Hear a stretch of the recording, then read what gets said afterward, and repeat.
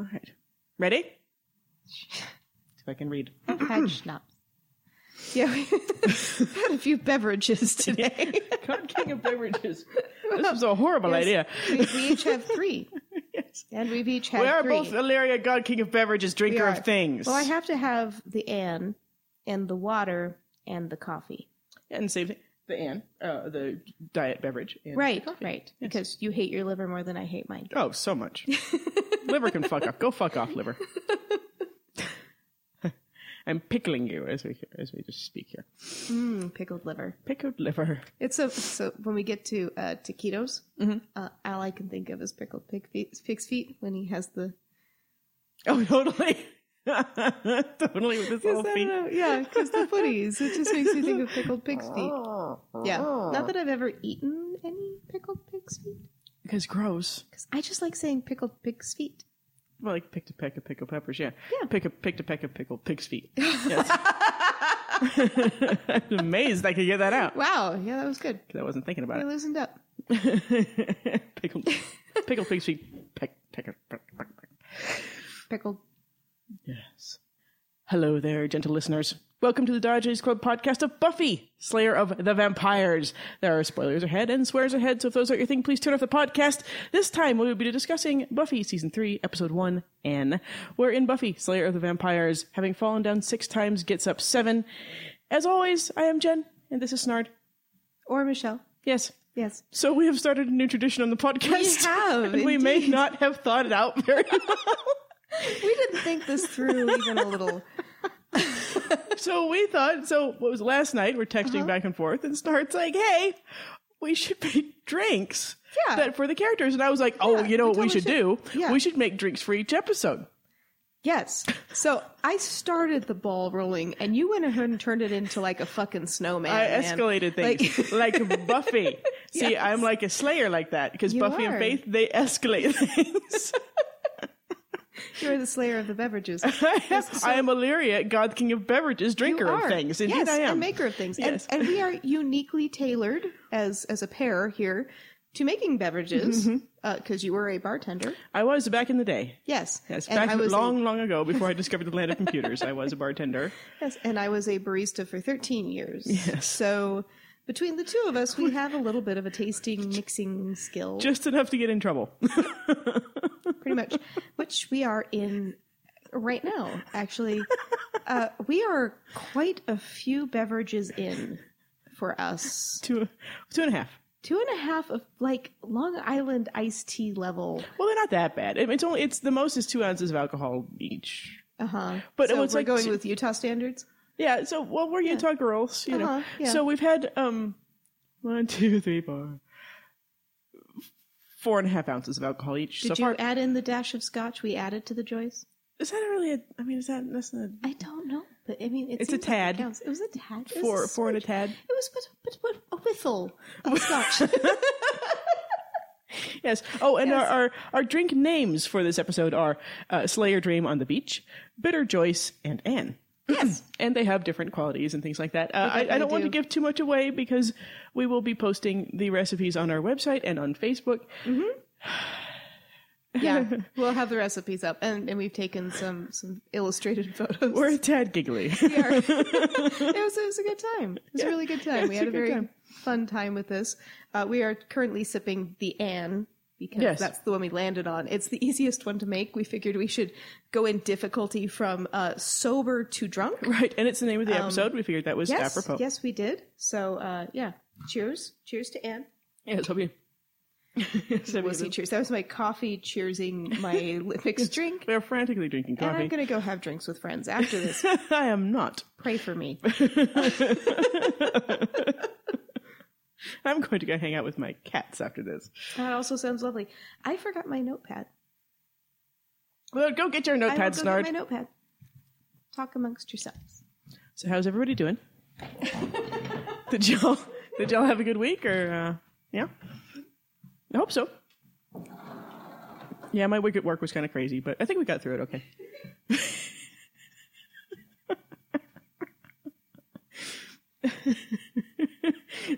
Yeah, stretch. Okay. Yeah, so So how about that Buffy, huh? Yeah, she's good. She's cool. She's... I don't know where my pen went. I'll use this one. Sarah's lost her pen. She's found a pen now. Oh, look, it's in...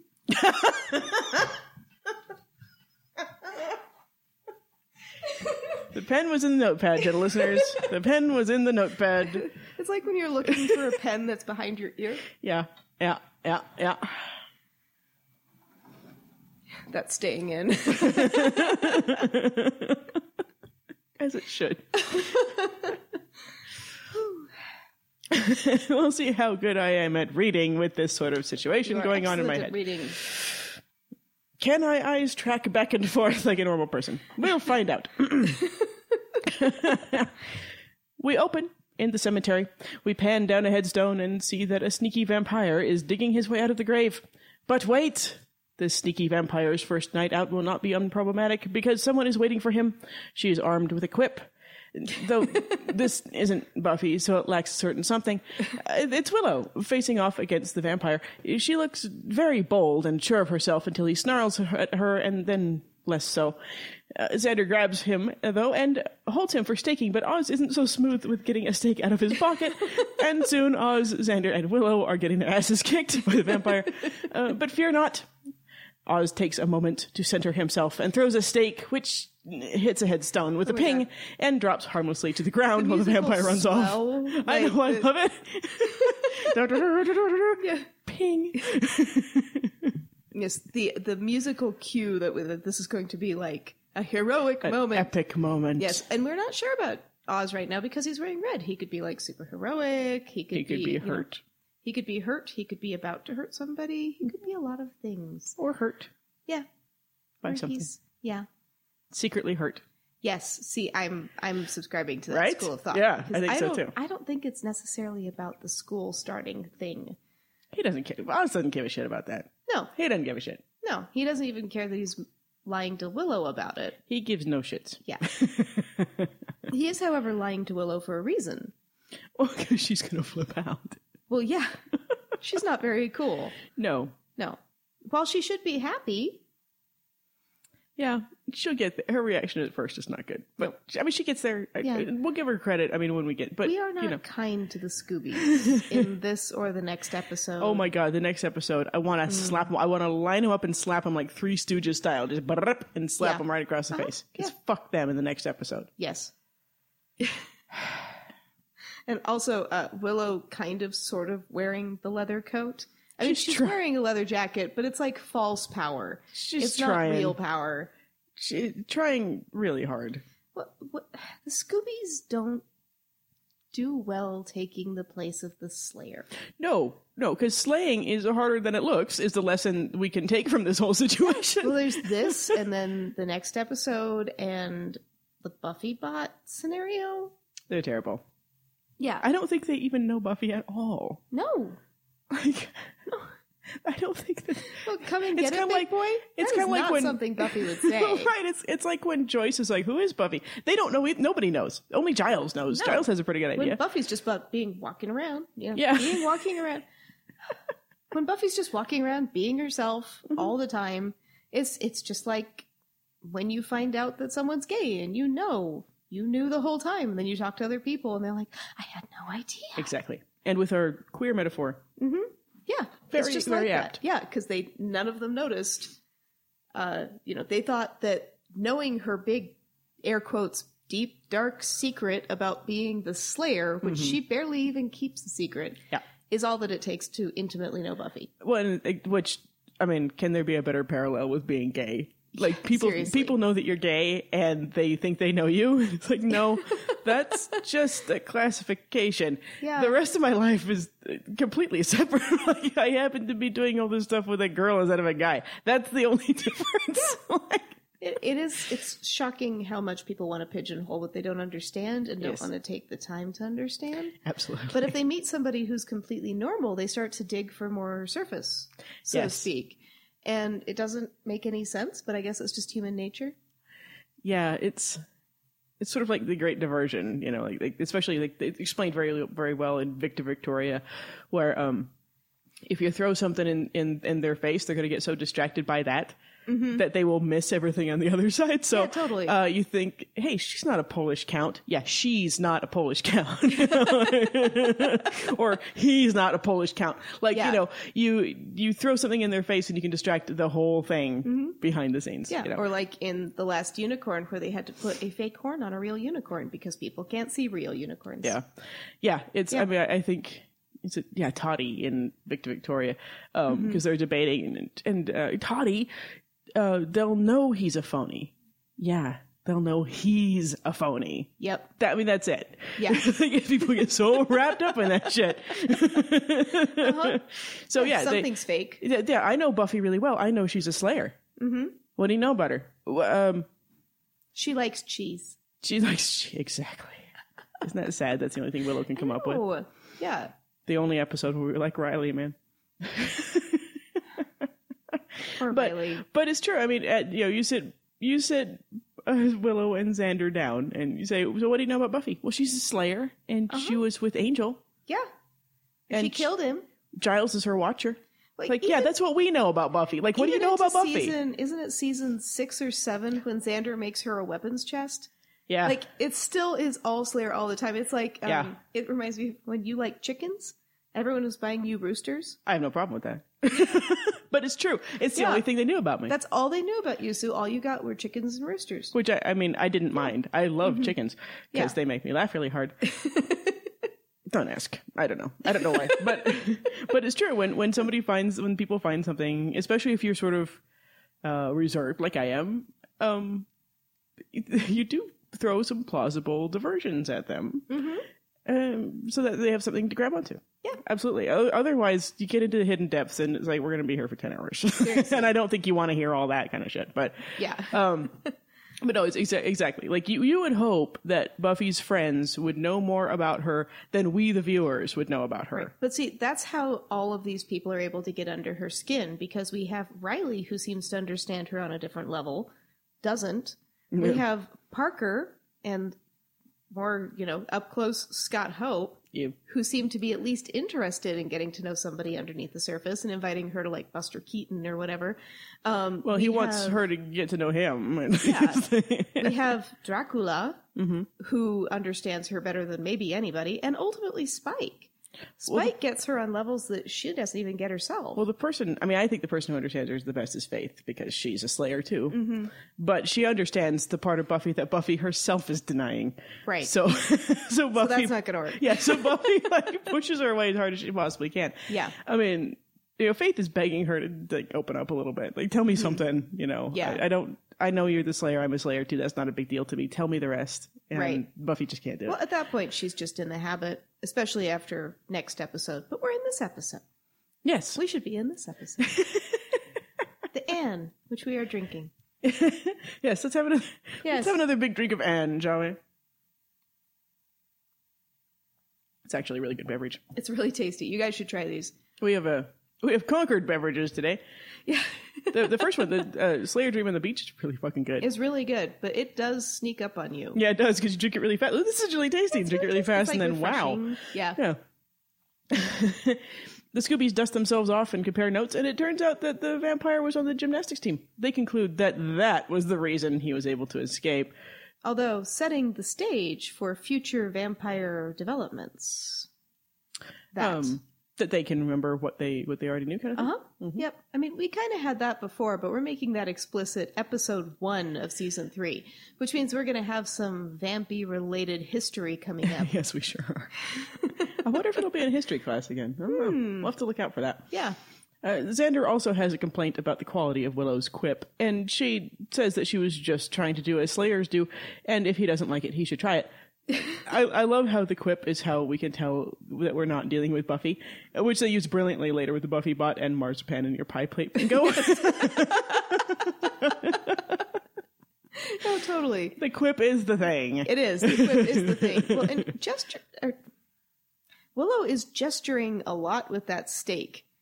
She is. Like, really close to people. She has no idea. No. Like, if you're talking to somebody who's holding a gun and they keep pointing it at you, that person has not been around guns a lot. Yeah, so Willow doesn't understand she's holding a lethal object that kills humans too. Yeah. I mean, yeah, sure. You can stake a vampire in the heart and they die. You stick a human in the heart, they also die. So. Yeah. So she should be more careful with that. She might put someone's eye out or something. Definitely put somebody's eye out. Yeah. Yeah. She won't, but still. No. But someone does lose an eye. And it is all fun and games up until then. It sure is. Well, for them. Not for Buffy so much, but for them it's really fun. It's true, yeah. Oz has some classic quip suggestions, and Xander comments on how they took Buffy's quips for granted. Yeah, and Buffy, too. Maybe you guys should remember that for when she comes back, huh? Like, don't be fucking dicks. Yeah. Make a little note. Little post-it note. Whatever. Yeah. He corrects himself under Willow's scrutiny, even saying that when Buffy gets back, they won't take the quips for granted anymore. Willow with the denial. Oh, she's so bad. So denial. Just, like, naive, like, forceful denial. And then the next, like, what if she just shows up at school? Oh, yeah, that was, Willow. That was, no. Willow wonders if Buffy remembers that school starts the next day, and she's working the hopeful, naive thing pretty hard because Buffy was extremely expelled, and she knows that.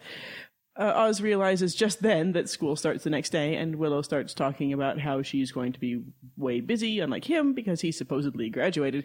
Not to worry, though. Oz has been keeping almost vampire hours, sleeping until 3 o'clock in the afternoon. Anyway, Xander says he can't wait to see Cordelia, and is surprised he can't wait to see her, which I can't quite understand because she's a fantastic girlfriend. Willow is excited for her first homework of the year, and Xander is most definitely not excited about that part at all. And Willow gets in a dig about how he's excited about Cordy, and he shouldn't judge because they all have issues, and Willow, will you get the fuck over it already? You and Cordy have been very much enjoying each other's company since your man talk, and your actual boyfriend is standing right there. Yeah, but again, we see, and we're going to see a lot in this episode, as we were noticing just a minute ago when we were watching it, she's got this problem when Buffy's out of town, the first episode of each season, where she seems to forget everything that ever happened before and suddenly thinks that Xander might be in love with her. Like she's not in serialized television. Yeah. Like Willow's the one wiping her own memory or something. She's like tabula rasaing herself. Yeah.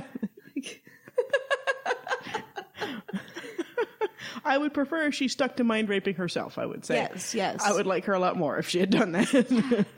Yeah, it's so weird how she returns to this jealous state when Buffy's gone. Yes, weird, naive, jealous state. I mean, she's Buffy's spirit. Maybe it's a denial thing of Buffy's spirit. I'm not sure. I haven't been able to get a hold of that. But she does it a lot. But it's when Buffy's gone. That's when it always starts up. So it has nothing to do with Buffy. This is a character. Yeah. That's a good point. Trait. Yeah, that's a very good point. Yeah, because it's like Buffy's gone, and as soon as she comes back to town, her parts reorganize themselves, and everything's kind of back to normal, where, Willow's pining, but it's not an almost kiss kind of scenario. Right. Which she sort of put Xander in the position of a little bit. Yeah. Yeah. So here, we're having her be all jealous Willow again. Yeah. I mean, it's to the point where, Oz suggests that they retire for the night. And, I mean, it wasn't my imagination, right? Oz seems a little uncomfortable with how Willow is still jealous. He is. Well, and I think we could read it as him being uncomfortable with the fact that he's been lying to Willow. Yeah, but it's the timing of it. It's like he stops right when she's going off about how crazy Xander is for missing Cordy, his girlfriend, who has been amazing. Yeah, and he's kind of like, ugh. Like, could you stop with this, please? I'm your boyfriend, and I'm right here. Can you just And also, we like Cordy. Remember, that's our friend? Yeah. Yeah, exactly. And he's known Cordy longer than they have. Really? I mean, because she was dating Devin. Right. Yeah. So he knows Cordy pretty well. Mm-hmm. You shouldn't be talking down about her to him. Yeah, especially for the reason that, she's been great. She's been amazing. Yeah, she's been awesome. She's risked her ass how many times now? That's not her fault her parents took away on vacation. Right. A terrible vacation. I know, I'm going to so agree with her in a minute. Okay. Willow thinks it will be just super spiffy if Buffy shows up tomorrow like nothing happened. And that's just a huge red flag because a whole shitload of things did happen. And Willow is showing off her need for Buffy to, once again, put her trauma aside and be whatever they want her to be. Like in the future, when Buffy wants to stay dead. Mm-hmm. And it's Willow leading the charge on that one, too. It's like you're gaslighting your friend. Like, please stop gaslighting your friend, please. The more I watch the show, the more I have a problem with Willow. I have, closely watching the show, because I've always had a few problems with Willow. I mean, obviously later on. But when I'm closely watching the show this time around, I'm having such a huge problem with Willow. They are showing us from the very beginning that Willow is a very gray-natured person. Yeah. She's not in the black and white yet. She's always in that gray zone. Right. Where, especially when this show is about morality and good and bad and what is right and isn't right. And, Buffy draws those parallels. Angel Universe is great. I mean, LA is just... Yeah. We're going to see Buffy in Angel's Universe in a bit. It's just all gray there. But and, Willow in Angel's Universe would still be problematic. Yes. Because she's just prone to issues. She goes to Angel's Universe and brags. Yeah. About the horrible things she did. Yeah. Brags. Yeah. Proudly. Uh-huh. Yeah. And then flirts with Fred. That's the only good thing she does. Oh, it's so good. Yeah, this latest watch through, it really is just like watching this person plod towards a predetermined darkness, where before I always thought of it as like a fall from grace. Right, because she's supposed to start out so innocent and cute and stuff like that. And she acts so innocent and cute. But she's not. She's been cruising for this dark power since the first season. Uh-huh. Yeah, and she's a little naive about things like what the song I Touch Myself might mean. Right. But, yeah, she's not naive in a lot of other ways. It's the book smart, street smart thing, I think. Yeah. Yeah. Yeah, so here she's having some issues. She's intentionally ignoring what Buffy might be going through. We saw her do that at the end of the last episode in the last season, along with it, that, maybe Buffy and Angel are together now. Yeah. Yeah, that's why she'd totally disappear. Are you fucking kidding me? Show up at school. We can't use past tense terms. We can't say maybe she got killed. We can't, it all has to be fluffy and light and right on the surface. And in the meantime, she's starting to go off the rails in a different way. Mm-hmm. So, yeah. Yes. Driving me crazy. This actually might be an acting superpower of Allison Hannigan's, because people say the same thing about her character on How I Met Your Mother. Oh, really? That she's playing this dark undercurrent of this character. That her character is really kind of a sociopath, but she plays like it's written as... Whedon is really good at casting those women. Yeah, absolutely. He is very good at casting actors and spotting the talent who can play multiple levels all at the same time, and he's good at directing them into doing that, so I wouldn't be surprised. Yeah, I'm one of the few people on the planet who has not watched How I Met Your Mother, and now I kind of want to watch it because I read about how she's played this character. Yeah, I want to watch it too. It's just so much. I know, I was like, so much. Because I was on Reddit, and I was reading about it, and I was like, wait, just like Willow, like... Like, she's supposed to be all cute and funny on the outside, and that she's, like, kind of evil sometimes. Huh. Yeah. Interesting. Isn't it? Yeah. So, kudos, Allison Hannigan. If you were doing that on purpose, you're fucking awesome, dude. Xander, who, as we pointed out in the previous episode already, has an idea of why Buffy bailed out of her life, says that Buffy can't just show up because she was expelled. Willow says she knows that, but she still wishes they knew where she was. Xander declared himself perspective guy when he was fighting with the group over Angel and Angelus, and he most definitely continues to be perspective guy now. Mm-hmm. Buffy is on the beach. Okay, she isn't. But let's just go with it for a second. This is our first cocktail. Yes, it was our first. It was really good. By the way, this is what Sarah Michelle Gellar wants for Buffy in the present day. She wants for her to be on a beach far away from slaying, and I think it's rather wonderful that she still thinks about Buffy and wants the best for her. I know, yeah, me too. Isn't that cute? I love how everyone still has a relationship with their characters. Absolutely. Like, it's not just us. We as the fans and the watchers aren't hanging on to this thing that everybody else has moved past. Right. Everybody is more than happy to continually revisit the Buffyverse and talk about those characters that they spent so much time with. I love that. Yeah, I mean, watch some of the YouTube videos about the different cons they go to. Oh, yeah. And they will happily open up about what they thought Xander was feeling in this episode, and what they wanted for Willow, and what they wanted for Faith and Buffy and Giles, and how they were acting it and everything. It's great. I love that this is such an enduring thing for everybody, instead of just a bunch of people like running. I mean, I love my Trekkie friends. I'm one too, but I'm not going to quiz an actor on the tech. Right. Don't do that. They don't know. They're seriously going to say, did I say that line? I don't remember that line. Because they don't. They memorized it long enough to get through the take and then move the fuck on. We've actually talked about this in context of the podcast because we've never really understood until now. We don't remember what we said in like 10 podcasts ago. I'll be editing because we're about 4 episodes ahead right now. And I'll be editing something a while back. I'm like, wow. Smart as shit. I don't remember saying that at all. I do not remember this conversation, but I'm on board. Or other times I'll think, we talked about this again recently, and I really hope we said the same things. Yeah, exactly. Well, and we're not going to be consistent because we totally forget what we said before, and we have new ideas of everything. So, if you want consistency, this is probably not the podcast for you, but yeah, well, podcasts in general, if you want consistency or not. Well, because people's minds change over time. But yeah, we are not reciting a script that we memorized. This is the content we came up with ourselves, and we still can't remember it. So and it's the writer's job to keep all of it straight. Don't quiz your actors on things that you don't have straight about. Anyway. Right. Actors are not going to remember what color pants Buffy wore in I Only Lies For You. Unless they chafed real bad, no one's going to remember their costume. Right. Unless they chafed or they stole them. Right. I still have that. But yeah, so this is a lovely vision for Buffy. It's also a sundown, so we're seeing like the sun going down on this chapter of her life.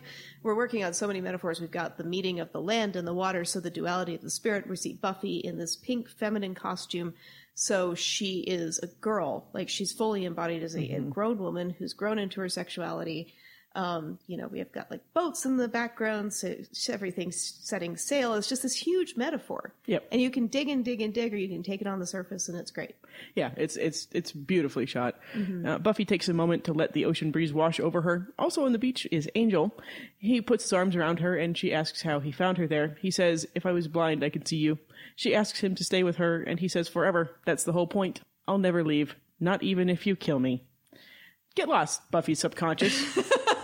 She's been through enough. Perfectly nice fantasy. God damn it, that's mean. Dream Buffy looks concerned, and our real Buffy wakes in her apartment in L.A. with the sounds of traffic and yelling and all kinds of craziness outside. She goes to the window to look out, and we see that it's a bad enough neighborhood that we almost expect to see Angel prowling around the streets in his billowy trench coat on his own show. with a cello player following behind him. Yes. Totally violent. It's like, wait. Yeah. You just put it on a skateboard, man. You can just... Totally.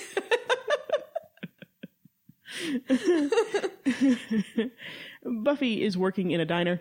She gives some dudes their check, and one of them looks at her boobs and calls her peaches, and then offers her sexual favors in exchange for the check, because, as I have often said, testosterone is a magical substance that allows many, many guys to look in the mirror and see Brad Pitt staring back at them. It is so weird. Yeah. This guy thinks he's the shit. And we mentioned peaches twice in this scene. Yes, we do.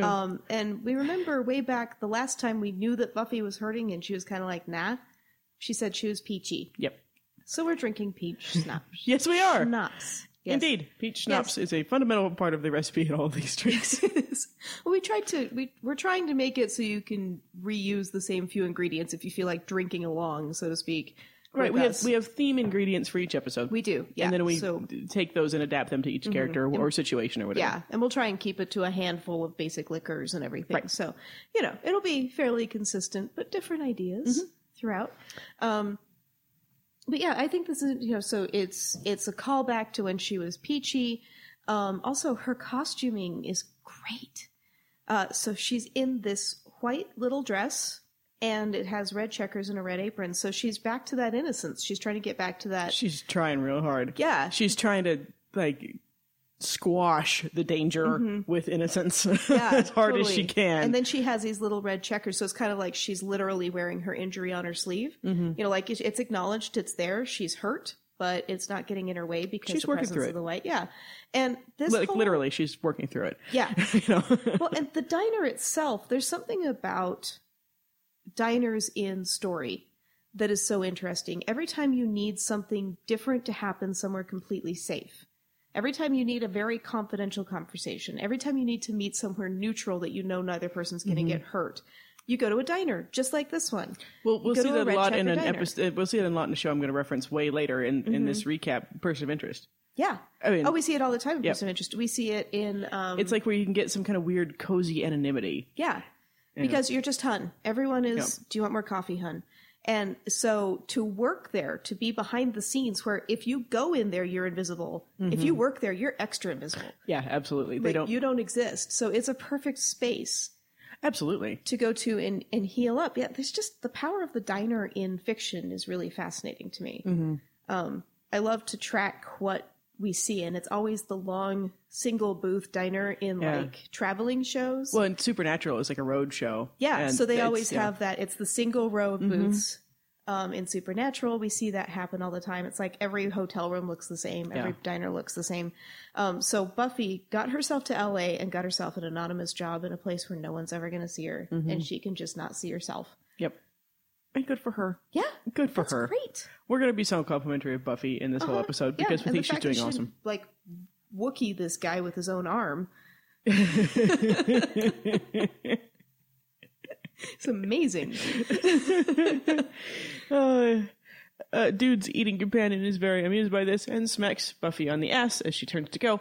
Unfortunately, Buffy hasn't met Faith yet, who would have encouraged her to go just a tad slayer on this dude. So Buffy just bristles and then goes about her day. We and the ominous music wish she had been a tad more violent, but Buffy is all about denying her true nature right now. Poor gal. Buffy goes to the next table and finds Chanterelle from Lie to Me spooching with her boyfriend. We love Chanterelle. She's an amazing tertiary character, and if you have not watched Angel the series, please watch it immediately. You'll find out what happens to Chanterelle. Yeah. She's great. And, she's going by Lily in this episode, but she will always be Chanterelle. She will always be Chanterelle in our hearts. Yes. Yes. Which she's not Lily for very long. I'm like, I'm not going to learn a new name. Come on. Yeah. Well, Lily it's a very placeholder type name. Yes. And I think there's some myth or something, but some allegory behind it, but honestly, I didn't bother looking it up. Yeah, we're going to go with the reason that Chanterelle says that she got the name, which she'll mention later. Yeah. But yeah, I don't think there's a lot of, we're not doing a lot of heavy metaphor in this episode because the episode is a self-referential metaphor of Buffy. And so we don't need to take it too far in the extremes of going into Greek myth or analyzing it too much. Anywhere beyond just this is Buffy coping with being Buffy right now. Right. And she gets a light mirror in Chanterelle. That's about it. Yeah. Pretty much. This is Buffy taking a break. And so we don't need to overanalyze everything. We can just sort of focus on Buffy being fucking awesome. Yes. And is she? Oh my God, I love her so much. and we could focus on getting a little drunk. Yay. A little drunky. Buffy doesn't really look at them as she asks for their order, and we and Chanterelle's boyfriend notice that her name is now Anne, according to her name tag. Buffy doesn't really want to look at a canoodling couple, since her boyfriend is in a hell dimension, and asks with a half eye roll what they would like to order. He pulls a sad accumulation of coins out of his pocket and asks what they could buy with it. Buffy furrows her brow and suggests, And waitresses and service staff all over the world say amen. We feel as we've had this person, and they're always somehow a dime short of anything they want to get. Somehow they're just exactly a dime short, which is an amount of money that you feel like you need to kick in for them. Yeah, or like so it feels obligatory. Like if but you then were it's a quarter, but at the same time, it's like that's your fucking dime, man. Like, you want me to give you my dime? Come on, totally. Yeah, it's so. But funny. You feel like an asshole if you don't give them the dime. They are always a dime short, and also a dime is just enough that you can't say, oh, the rest of it's on the house. Like anything under 10 cents, you can kind of fudge it in the register if you need to. But anything over 10 cents is like where you really have to draw that line and say you can't. Yeah. So I'm just saying, don't do this. Yeah, please do not be a dime short or a penny short or, whatever. Or if you are, just straight up say, hey, I want a piece of pie, but I don't have a dime. Is there any way I could get it back to you later? Right. Or you could spot me today. Do 2 minutes of work for you. I can carry some plates in. I mean. Yeah. Or don't get a tattoo. Exactly. Don't get a really expensive tattoo for two fucking people. Because that's fully inked. They could have gotten an outline. Yes, they could. Yeah. But, they're, I mean, whatever. That's the whole point, right? Yeah, exactly. Chanterelle suggests cake, but a dude says they need to eat healthy, and they can't have cake. He suggests pie instead. Oh, dude. We're supposed to not feel too bad for him later. Ricky's not the brightest bulb in the chandelier, no. and of course, I mean, and this is I mean, okay, so Chanterelle is sort of like the mirror of Buffy's younger self, right? Mm-hmm. A dude who actually does not know better, trying to lead her. That way, hello. Yeah. You know, Buffy's always had a decent amount of horse sense, and Angel sometimes not so much. Mm-hmm. So it's, I mean, same kind of, just an exaggerated mirror here. Oh yeah, totally. Ricky's dumb as a post. Yeah. And Chanterelle's it's extremely bright, but pretend she isn't. We know she's extremely bright because we see her later, and she is extremely bright. Yeah. And she is letting this guy, this doofus, like just lead her around because she doesn't have the confidence. Yeah. Yeah. And he is not. I had a thought and it's gone.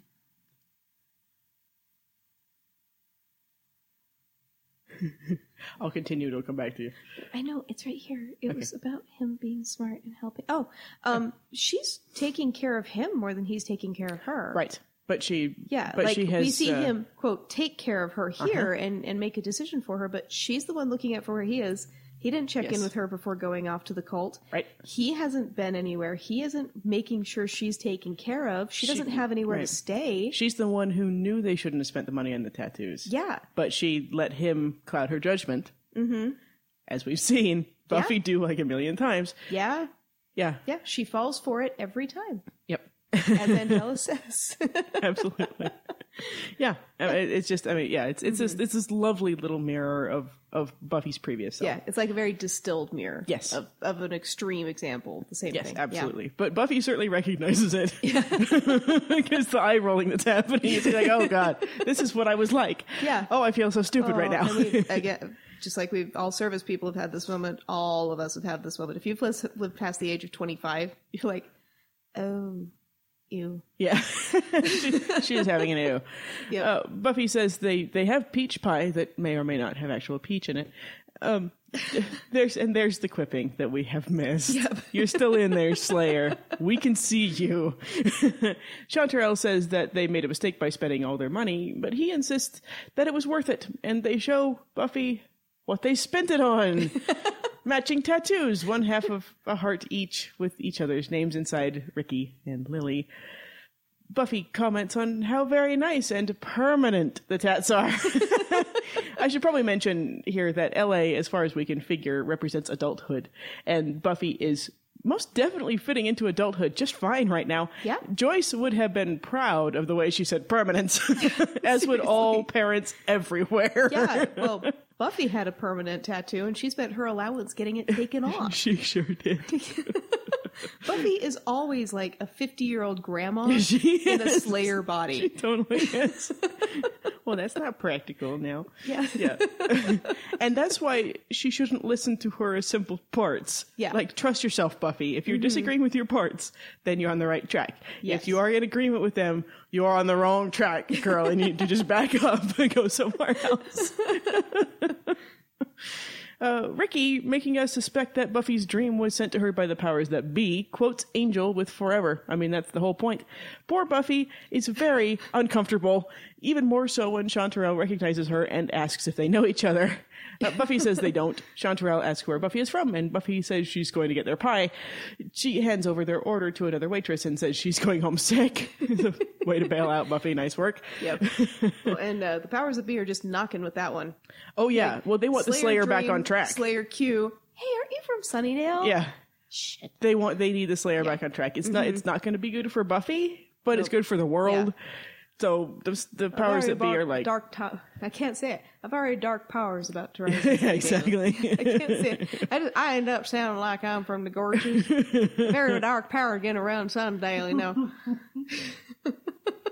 In the surprisingly busy library, Giles is getting an update on the patrol the night before that he probably should have been on. Willow tells him there are some glitches in the system, and yeah, understatement.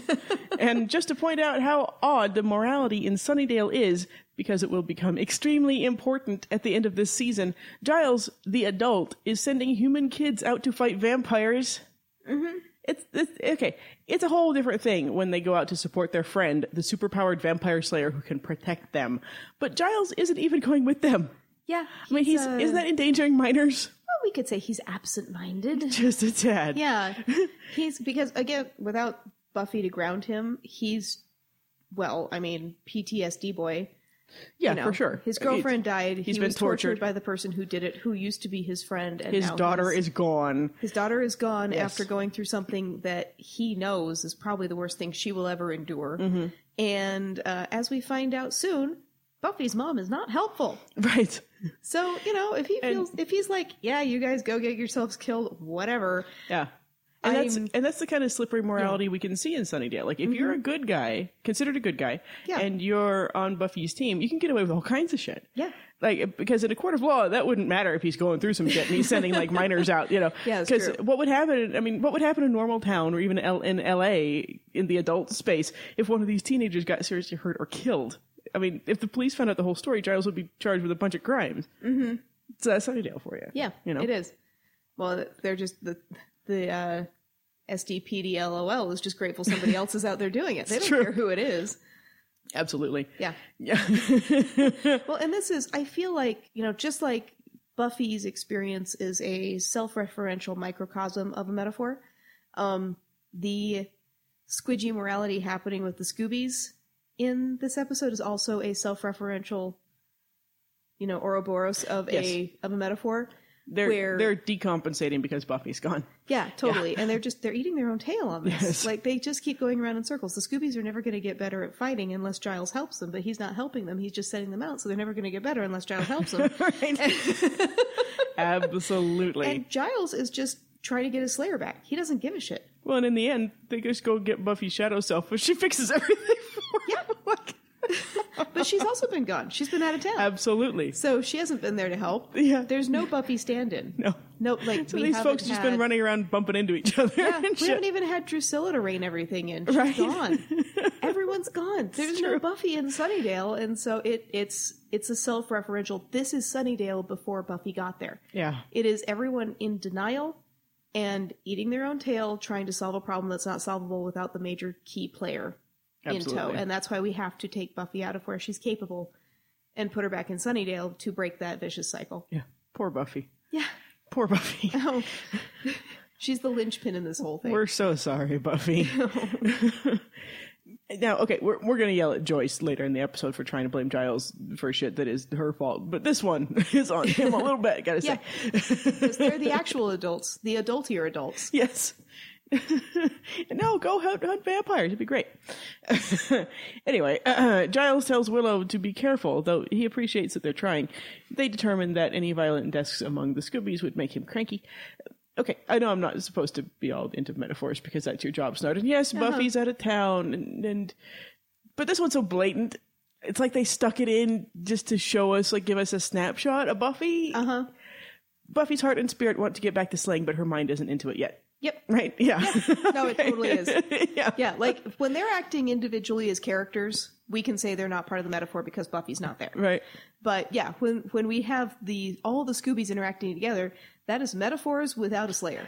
It's the pieces without the Manus. They're wandering around. It's kind of like, oh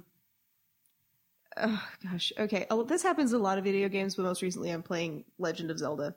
And there's these skeleton things you fight, and you hit them just like twice, and then their head falls off. Mm-hmm. And if you punt their head off the side of a mountain, their bodies will just wander around looking for the head while the head tries to get back up the mountain. It's hilarious.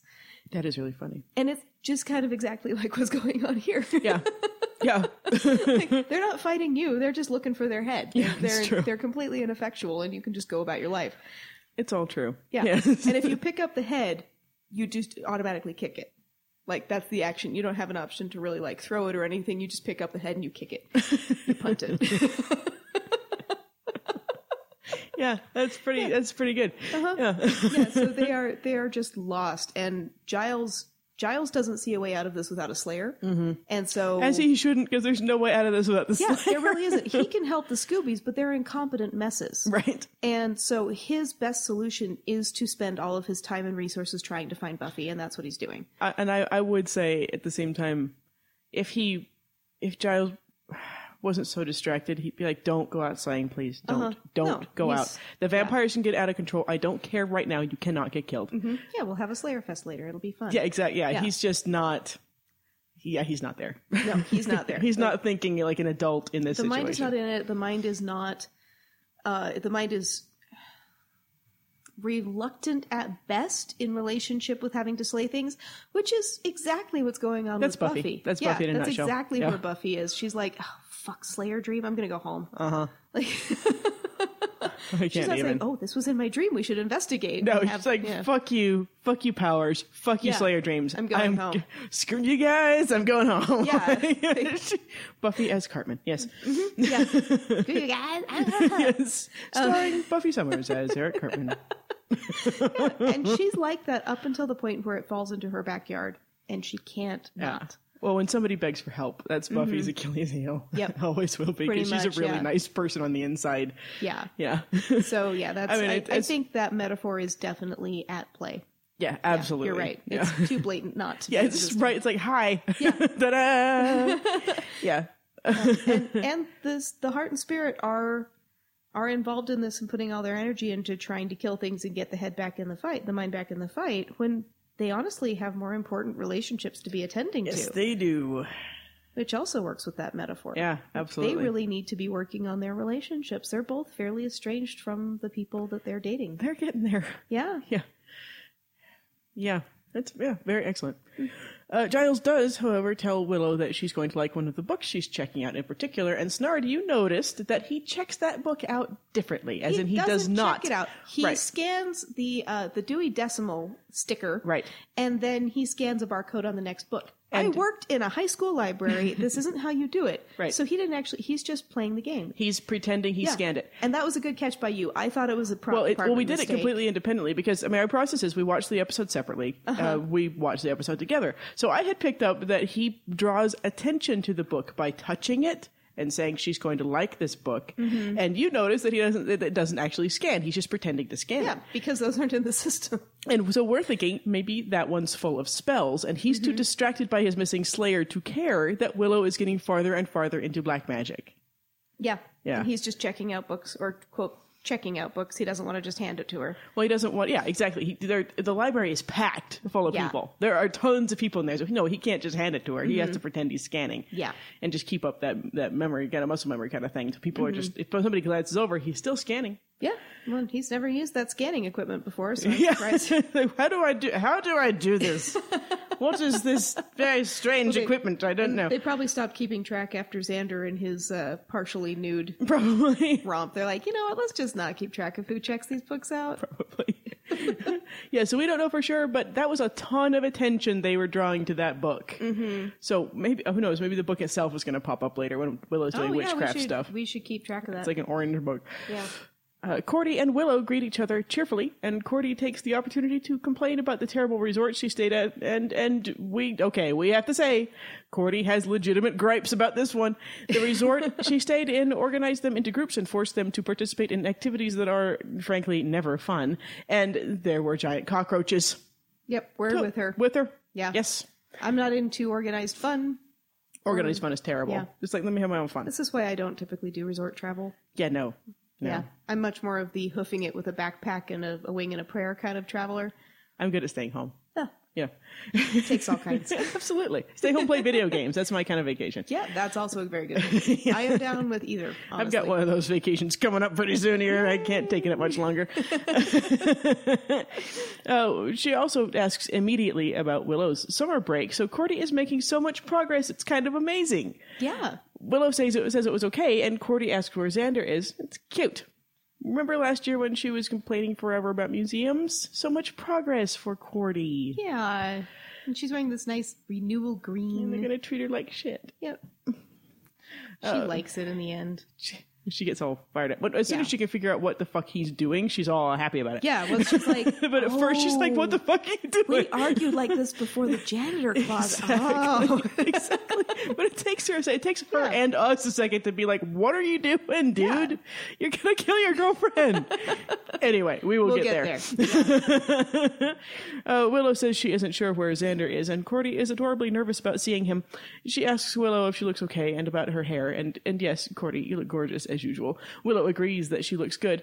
Cordelia, who says whatever is in her head, a trait we love her for, asks if Xander met anyone over the summer. Then she realizes they're in Sunnydale, which is full of monsters. Then she's worried because he's attracted to monsters. Does her hair look okay? Yeah, it looks fine. Willow assures her that she still looks good. It's been 10 seconds. Willow tries to get help from Oz, and Cordy clamps a hand on her arm and worries that Xander has forgotten her and decides she'll make him remember. Willow, of course. When she shows up at the Bronze later, hello. She does remind him that she exists. Yeah, all of us. In case we had forgotten, hey, Cordy, what's up? Willow, of course, is surprised to see Oz, and even more surprised to see him with books. Turns out he didn't graduate.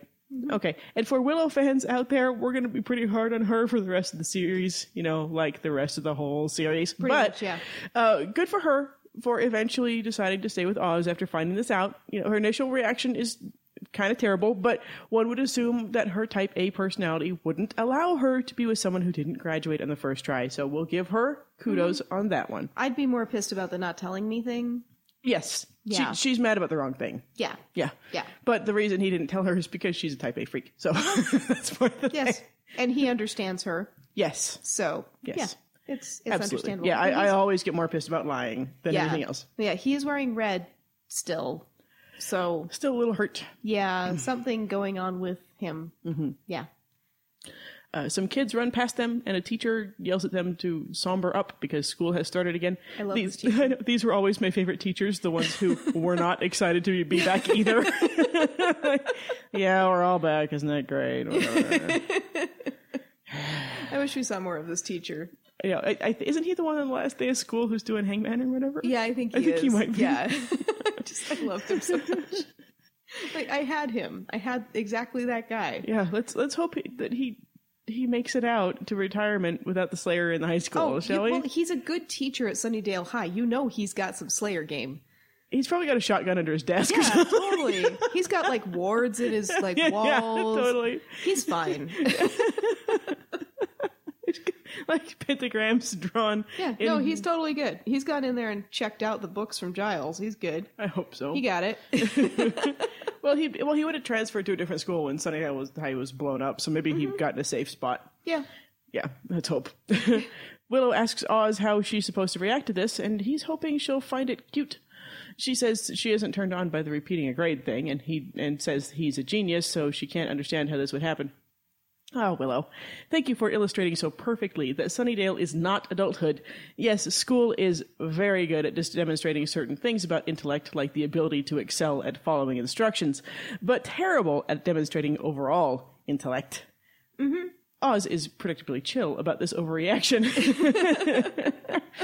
Xander runs up and asks if they've seen Cordy. Willow says she's around. He talks about how super duper excited he is because of the heat they'll be generating when they see each other. He realizes that he's geeking out a tad, and is it my imagination? Or is Willow looking at Oz like she wishes the two of them could have some heat like Cordy and Xander do? Oh, she totally is. And if she's sighing and looking over and over again. And she could have been helpful and told Xander that Cordy missed him. But she's doing that. Looking for him. But she's doing that Willow get the fuck over it thing already. Yeah. Already she thing. Is. Yeah. Yeah. She's doing that so hardcore. Mm-hmm. And yeah, she's now trying to get in the way again between the two of them again.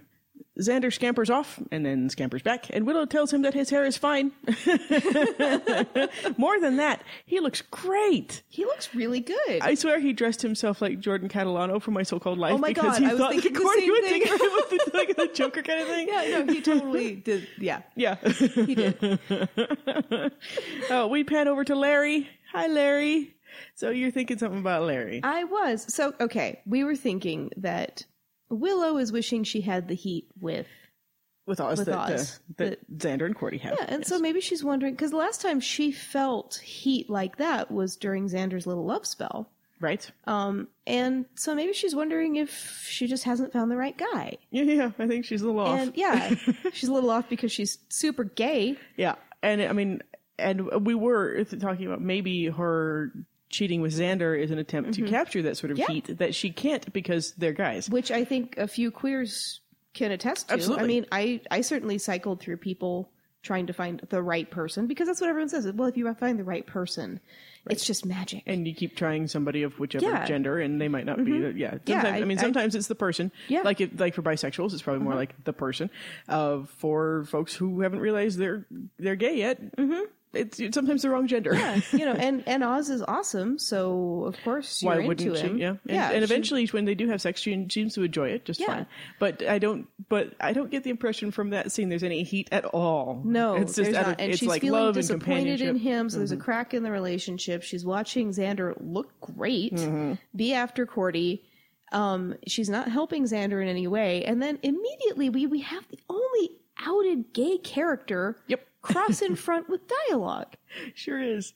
I mean, it's amazing dialogue, and I love Larry, and I love that what he says. Yeah. But yeah, I think that's the show making it explicit that this is about Willow being gay. Yeah, I think so too. Yeah. Yeah, absolutely.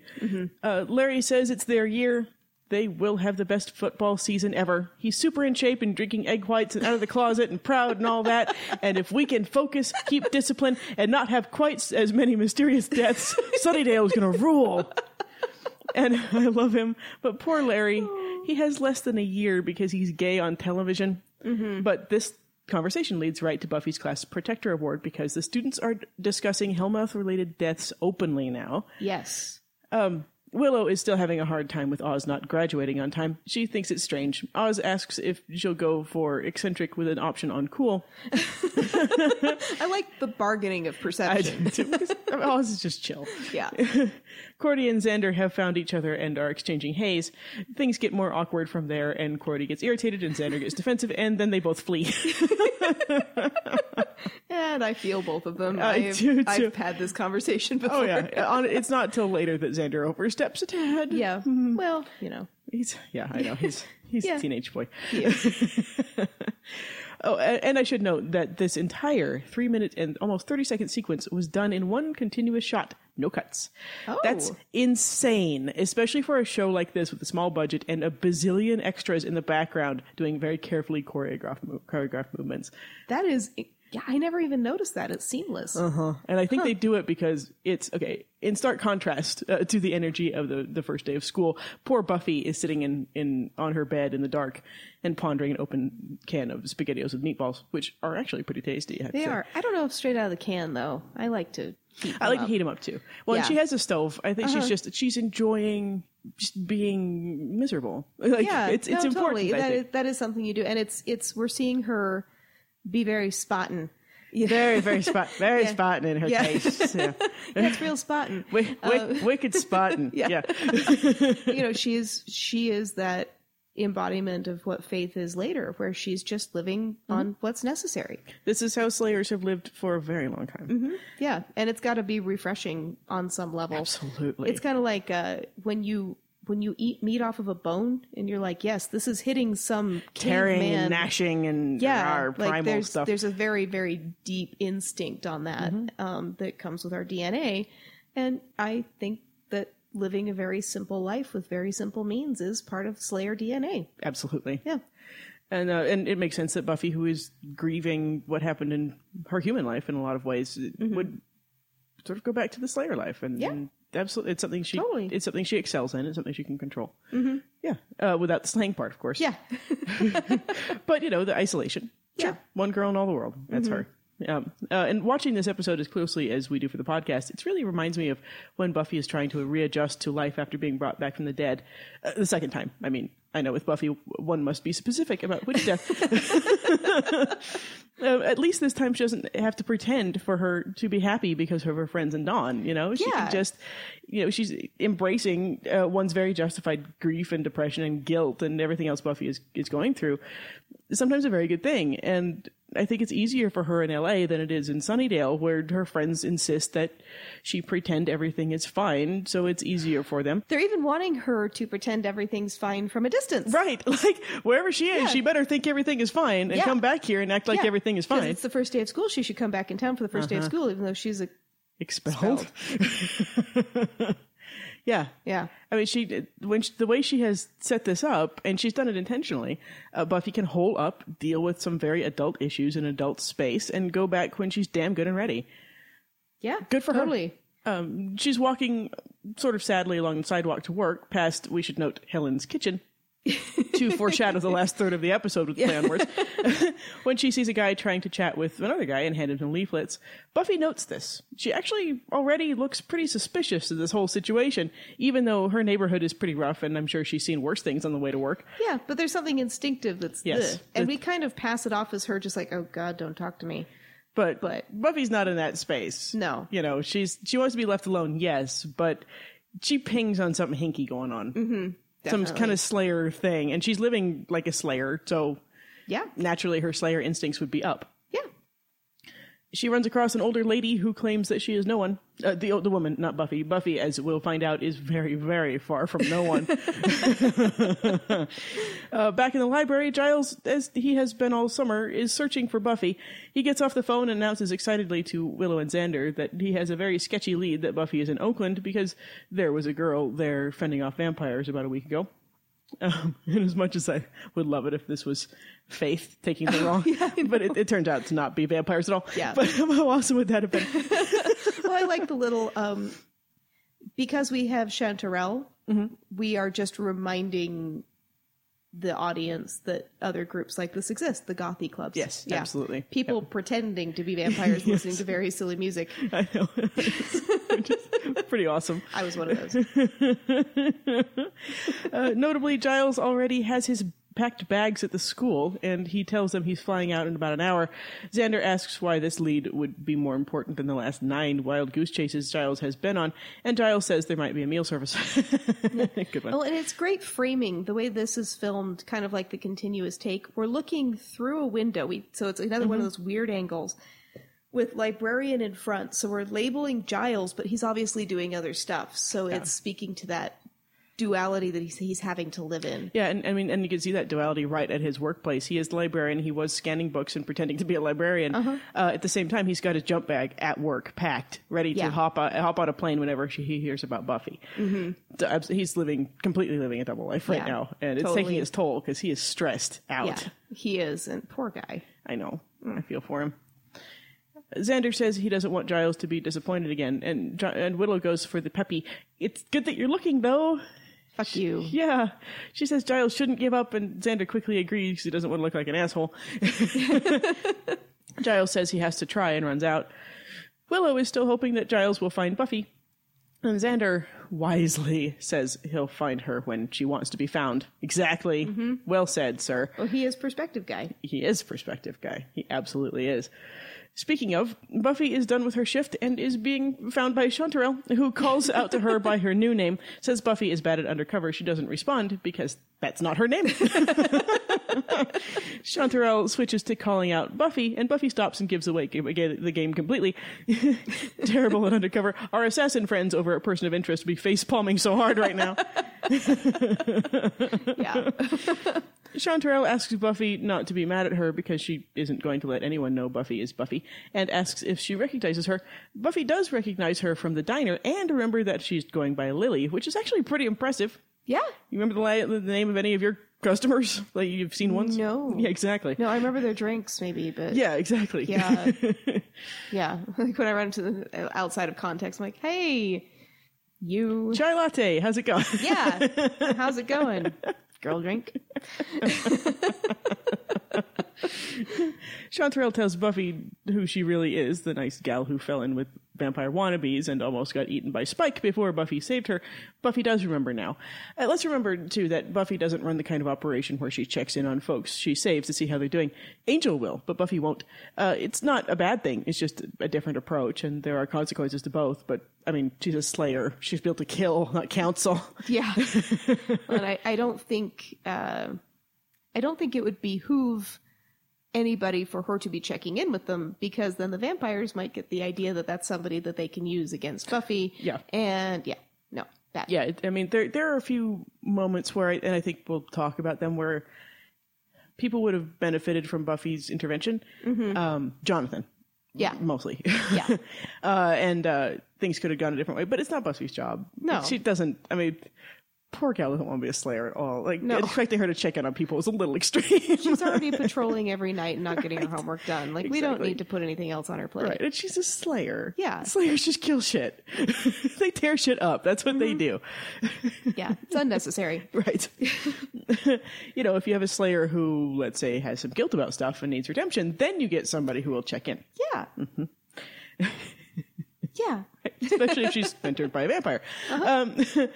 Chanterelle remembers very well that Buffy saved her and her friends and mentions that she didn't get a chance to thank Buffy for that. Buffy asks if Chanterelle mentioned to anyone that she's a superpowered vampire slayer on sabbatical, and Chanterelle insists that she didn't. She says she didn't even tell Ricky. She was shocked to see Buffy living such a mundane life. Yeah, us too, actually. Chanterelle says she'll keep the secret, though, because she knows how it is when you gotta get lost. And being Buffy's mirror in this episode is going to be dangerous enough without pissing off the Slayer by revealing her secret identity. Buffy asks if Chanterelle lives nearby and finds out that Chanterelle is homeless. She and Ricky stay in abandoned buildings. They are doing so much character building for Chanterelle in this episode. I just love it. I know. Yeah. There's a reason that she does what she eventually does. Mm-hmm. There's a reason she becomes, gets the job that she gets and starts the organization she starts, because she lived it. Yeah, totally. So great. Yeah. And when we see her later, no men. No. She doesn't even really have chemistry with Angel. No, everyone's got a little chemistry with She Angel. has a mild flirtation with Gunn. Yeah. Because who wouldn't? I mean, he's gorgeous. But yeah, I mean, she's all about her work. She's all about helping people, just like Buffy helped her. Yeah. Love it. Totally. Love it. She asks Buffy how she thought of Anne as a name, and Buffy tells her it's her middle name. Snards too. Yes, only mine doesn't have an E. Right. Yeah. It's really a good thing everyone in Sunnydale is as bad at Slayer finding as Buffy is at undercover. She's back in the city where she grew up and going by her middle name. It's been all summer. I mean, make a list of all the jobs in LA that don't require a work history and start calling and asking for Buffy or Anne. Yeah. It's not that hard. Actually, this makes me think that Giles hasn't told the Watchers Council that Buffy has run off. Yeah, he's just using contacts. Right. He's not using the council. Well, because you know that they have shamans and all kinds of spells and crap and are probably finding runaway slayers all the time, because it's a shitty job. If he had contacted them, they could have told him that the new slayer has been activated and to expect her as well. Mm-hmm. Yeah, that's very true. So it would be admitting that he's not doing his job very well, and I can understand why he wouldn't do that. That's like a last resort. Well, because Giles at this point still cares what the Watchers Council thinks of him. Yes. We find that out during the Cruciaventum. Yes. That he still cares. Mm-hmm. He still cares about his reputation there. Well, he still identifies. I mean, seeing the word librarian over him in the previous scene, it's saying that he still cares about the cover identity. He still cares about everything that he's meant to do. And him scanning the books and doing the librarian thing. And absolutely. Yeah, so if he's caring about his cover identity, he's definitely he's caring about what he's covering. Yes. Yeah. Yep. Yeah, they could have found her in like 5 minutes, I bet. Probably. Anyway, Chanterelle says she got her new name, Lily, from a song, and that Ricky picked it, giving her the identity he wants. Is he? Mm-hmm. Perhaps, even though he's a very sweet, if naive guy, he's unintentionally moving her into a space where he defines her and, as it turns out, makes her weaker. No wonder they make Buffy uncomfortable. Yes. Yeah. Chanterelle tells Buffy that she's always changing her name. Maybe not for long. She might find one she likes pretty soon. Mm-hmm. She tells Buffy that Chanterelle was her exotic phase. Buffy surprises me by knowing that a Chanterelle is a mushroom. Go, Buffy. Yeah.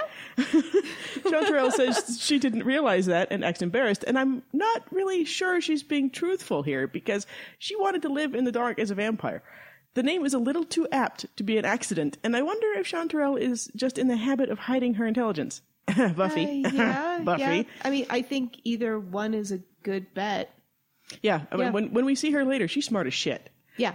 And you can't just become smart like overnight. She had a lot of basic intelligence that she had in there that she was hiding, like Buffy. Buffy who pretends she can't do math even though she is really, really good at math. True story, yes. Yeah. Buffy who pretends she's terrible at school and rocks at the SATs. That Buffy. Yeah. I think either way, but it works. Yeah. Yeah. Yeah. Buffy says... Maybe she's just embarrassed somebody else knows that it's a mushroom. Probably. Well, she's trying to get Buffy to kind of guide her through some stuff, so I can see why she would pretend she's not as smart as she is. Yeah. Buffy says it's an exotic mushroom, if that's any comfort. That makes me think of... There's a Japanese saying about growing, sitting in the dark and growing mushrooms. I think it's like being sheepish and sort of wallowing in your own shit. And there's an anime, I can't remember which one it is, but a guy gets really embarrassed, and then they're like, they mention that, and he's over in the closet and sticks his head out, and he's got like mushrooms sticking out of his hair. God, I told you anime was creepy. That's so creepy. It's supposed to be metaphorical. It's really funny. It cracks me up. Yuck. Chanterelle says that before the vampire cult, she was following... Okay, how have I not noticed this before? I have watched this show a zillion fucking times. She was following this loser preacher and calling herself Sister Sunshine. Is that Caleb?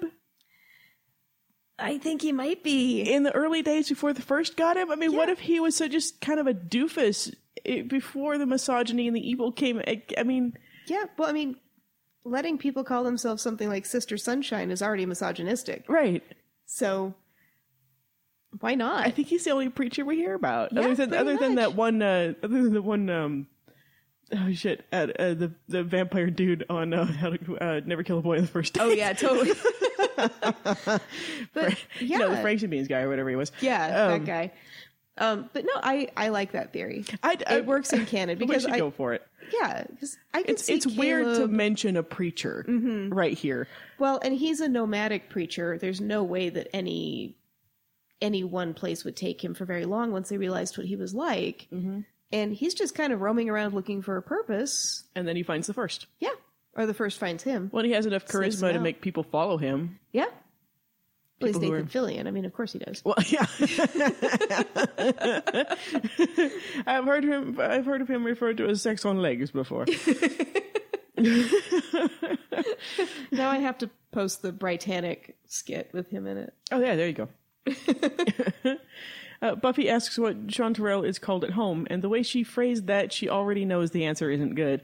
Chanterelle just gets quiet and looks away, and Buffy says she likes Lily. Chanterelle isn't particularly attached to Lily, which is a good thing. Easy to ditch it for a better name. For her. Oh. Yeah. Well, and you let some dude name you. Some idiot dude. Like, yeah. Yeah, okay. After a song. Yeah. Says the girl named Michelle. It's fine. Well, you didn't let your first boyfriend name you. True. You kept your actual name. True. Yeah. True. She asks Buffy if she has any money, and Buffy's head snaps up like Chanterelle was going to ask her for some cash. But no, Chanterelle is wondering if Buffy wants to go to a party with her. Basically, she'd hook Buffy up with a super secret rave invitation, and Buffy would pay for them to get in. It's actually not an unusual arrangement, or it wasn't back in the day of raves. I mean, I didn't go, but Snart did. It's about how it goes. Yeah, yeah. I mean, it's you got your leg man, and then you've got the money man, and you've got the drug man, and everyone meets up, and they all have fun, and then I go home because I don't like being touched. Right. Yep. That's what raves are.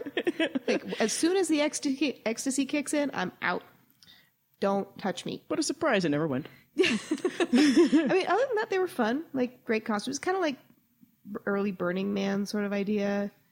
You know, because Burning Man is just a giant rave with way too much attention paid to it. Yeah, I mean, they were good times. It was a nice big spot where like-minded people could meet up. Yeah. Just a fun for a night kind of thing. And then Buffy would hate it. Oh, yeah. Well, and Buffy... I mean, Buffy even lays that out for us. She declines the invitation, saying she would rather be alone. Chanterelle hears the want to be alone part and apologizes for bothering Buffy, but Buffy says that isn't what she meant. She just didn't want to be in a big crowd of people. Oh, hi, foreshadowing. How nice of Buffy's friends to bring the rave and the huge crowd to her very own house in the next episode. Oh, snap. Assholes. Fucking assholes. Yeah, like Buffy's never been a big crowd kind of person. No, she's okay with the bronze on quieter nights. Well, and the bronze is a voluntary crowd space. Yes, it's one where you can come and go and sit in quiet or drink at the bar or go outside dance for a second. Go outside, slay some vampires, come back in. Yeah. It's a voluntary crowd space. Like, I'm kind of like that. I like to go to dance clubs because I can fuck off. Yeah. Well, and she has to be with her people. Like, whether she's with Willow and Xander, or with she was with Faith or whatever. She has to be with her people there. When she goes to the Bronze alone, she comes in a hot dress, dances for 5 seconds, and then leaves. Right. So, yeah, she's not... The biggest crowd we ever voluntarily see Buffy invite into her house is the birthday with Dawn. Yeah, let's see how that goes. Where no one gets to leave. Yeah. Well, and she hates having all the potential crammed in her house, too. Oh, yeah. No, she can't hit. Buffy and I are one in this aspect. Yes. I cannot say how much I love Buffy in this episode. Yes, I understand Buffy's aversion to crowds and people. Oh, and, yeah. Yeah. Yes. Yeah. Yes. Well, and if you are the Slayer, if you're the responsible one, which I tend to be the sober one armed, who's the only one armed. Yeah, you gotta... I feel responsible for everybody. Right, if you're the Slayer and you're in Sunnydale and there are vampires lining up outside to eat people, that's your whole fucking evening, is keeping these dipshits from getting killed. You're not going to have fun. You're just going to... And the fact that you're there is going to make everybody else even act more stupid. Right. Because, the Slayer's here. She'll protect us. It'll be fine. Yeah. And almost every time she's there, she gets interrupted from what she's doing to go and help save somebody from a vampire. Yep. Every time. Yep. Which is why she needs a stake holster. Chanterelle is thinking that Buffy is saying she doesn't want to hang out at all because Chanterelle is thinking Buffy doesn't like her, because that's obviously what she has heard for her whole life, so she's got some transference going on. Mm-hmm. Buffy does offer to give Chanterelle the money for the rave so that she and Ricky can go, and then Buffy says they could meet up later. And Chanterelle thinks she's getting blown off, and I really don't think she is. No, she's not. Yeah, I absolutely think that Buffy would have been willing to meet up with them for coffee later, and she might even have opened up. She seems to like Chanterelle quite a bit at this point. Yeah, she does. I mean, she relates to her. She even liked her in the Vampire Club. She's just kind of like, oh, honey. Exactly. This is not where you should be. Yeah, I mean, Buffy's not thrilled to have company right now, but if she has to have company, she doesn't mind that it's Chanterelle. Yeah, she wouldn't mind meeting up. She wouldn't mind being a nice person. She wouldn't mind buying them, a real dinner. Maybe, I think it would be a problem for her. And in the next episode, she's trying to push her friends into having a quiet dinner so she can talk to them. I suspect that if she got in a quiet situation with Chanterelle and Ricky, she would happily say, look, this happened with my boyfriend, and is this what's going on? And I'm really I'm depressed that I'm alone, but I like it, and blah, blah, blah, blah, blah. Yeah. I think she would absolutely open up to them. Well, and Chanterelle is somebody who's been through the shit. Yeah, so it's, and I've kind of been there where it's like, I feel like I can't talk to anybody, and then I find somebody who might have dealt with even slightly more shit than me. It's like, oh, we can actually talk. Yep. This is why Faith is so surprised that Buffy won't open up to her. Because she's like, I've been through worse shit. Hello, talk to me. By then, she has definitely been burned. Yes. Well, because she's had to cram herself back into this whole bullshit. Yeah. Fine. Well, and it doesn't matter if she talks in front of Ricky either, because... Yeah. He won't care. No, he won't. And he's a sweet guy. Mm-hmm. Or was. Well, I guess still is for a minute. Yeah, it just seems like a really sweet, very... Yeah, big, sweet, dumb puppy, probably likes to wear velvet coats. Yes, probably so. Well, Chanterelle has a type, too. She sure does. Because, I mean, she got locked in with Ford, who was kind of like Buffy's type. Seemed to be Diego. Diego. Diego in the cloak of shame. Yeah. So good. So Buffy is trying to give Chanterelle the money, and Chanterelle is telling her to forget it when an older guy bumps into them and walks off.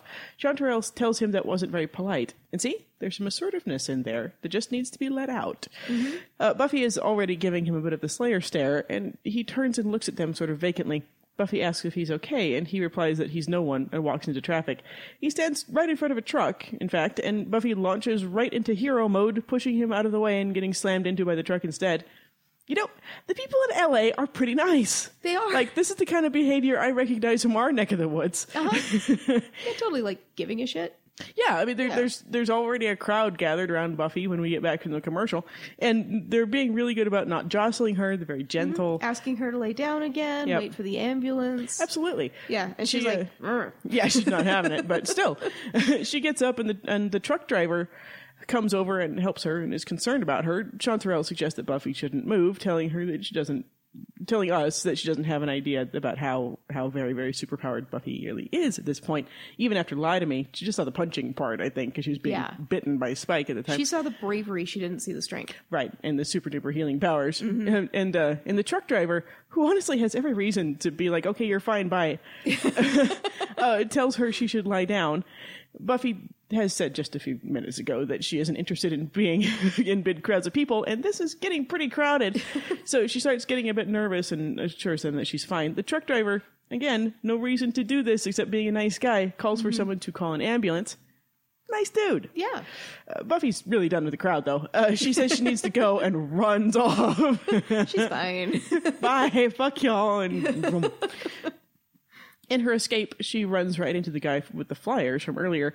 She starts helping him pick them up, and he asks where she's running. She apologizes, and he turns all after-school special and asks what she's running from.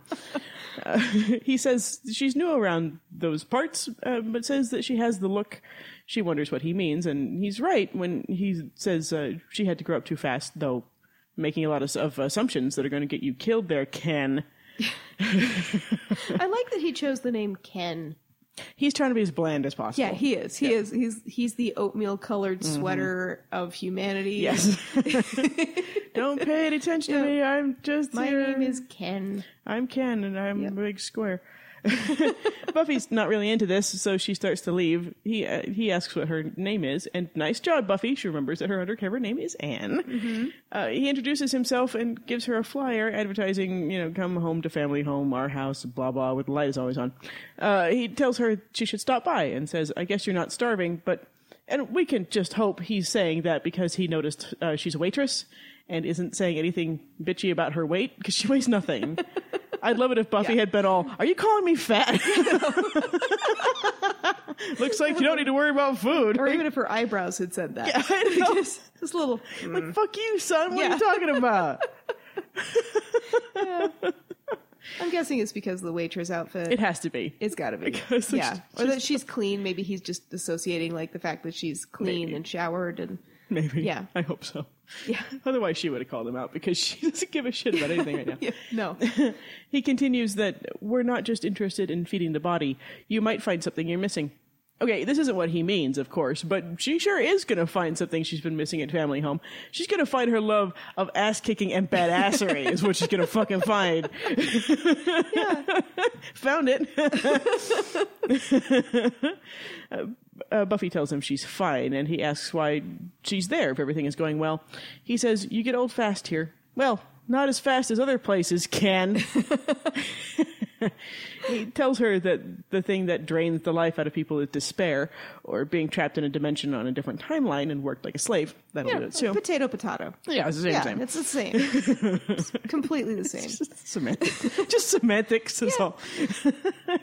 He says kids come here and they got nothing to go home to, and this ends up being the last stop for a lot of them. Shouldn't have to be that way. And indeed. But working them into old age in another dimension isn't exactly the way to help.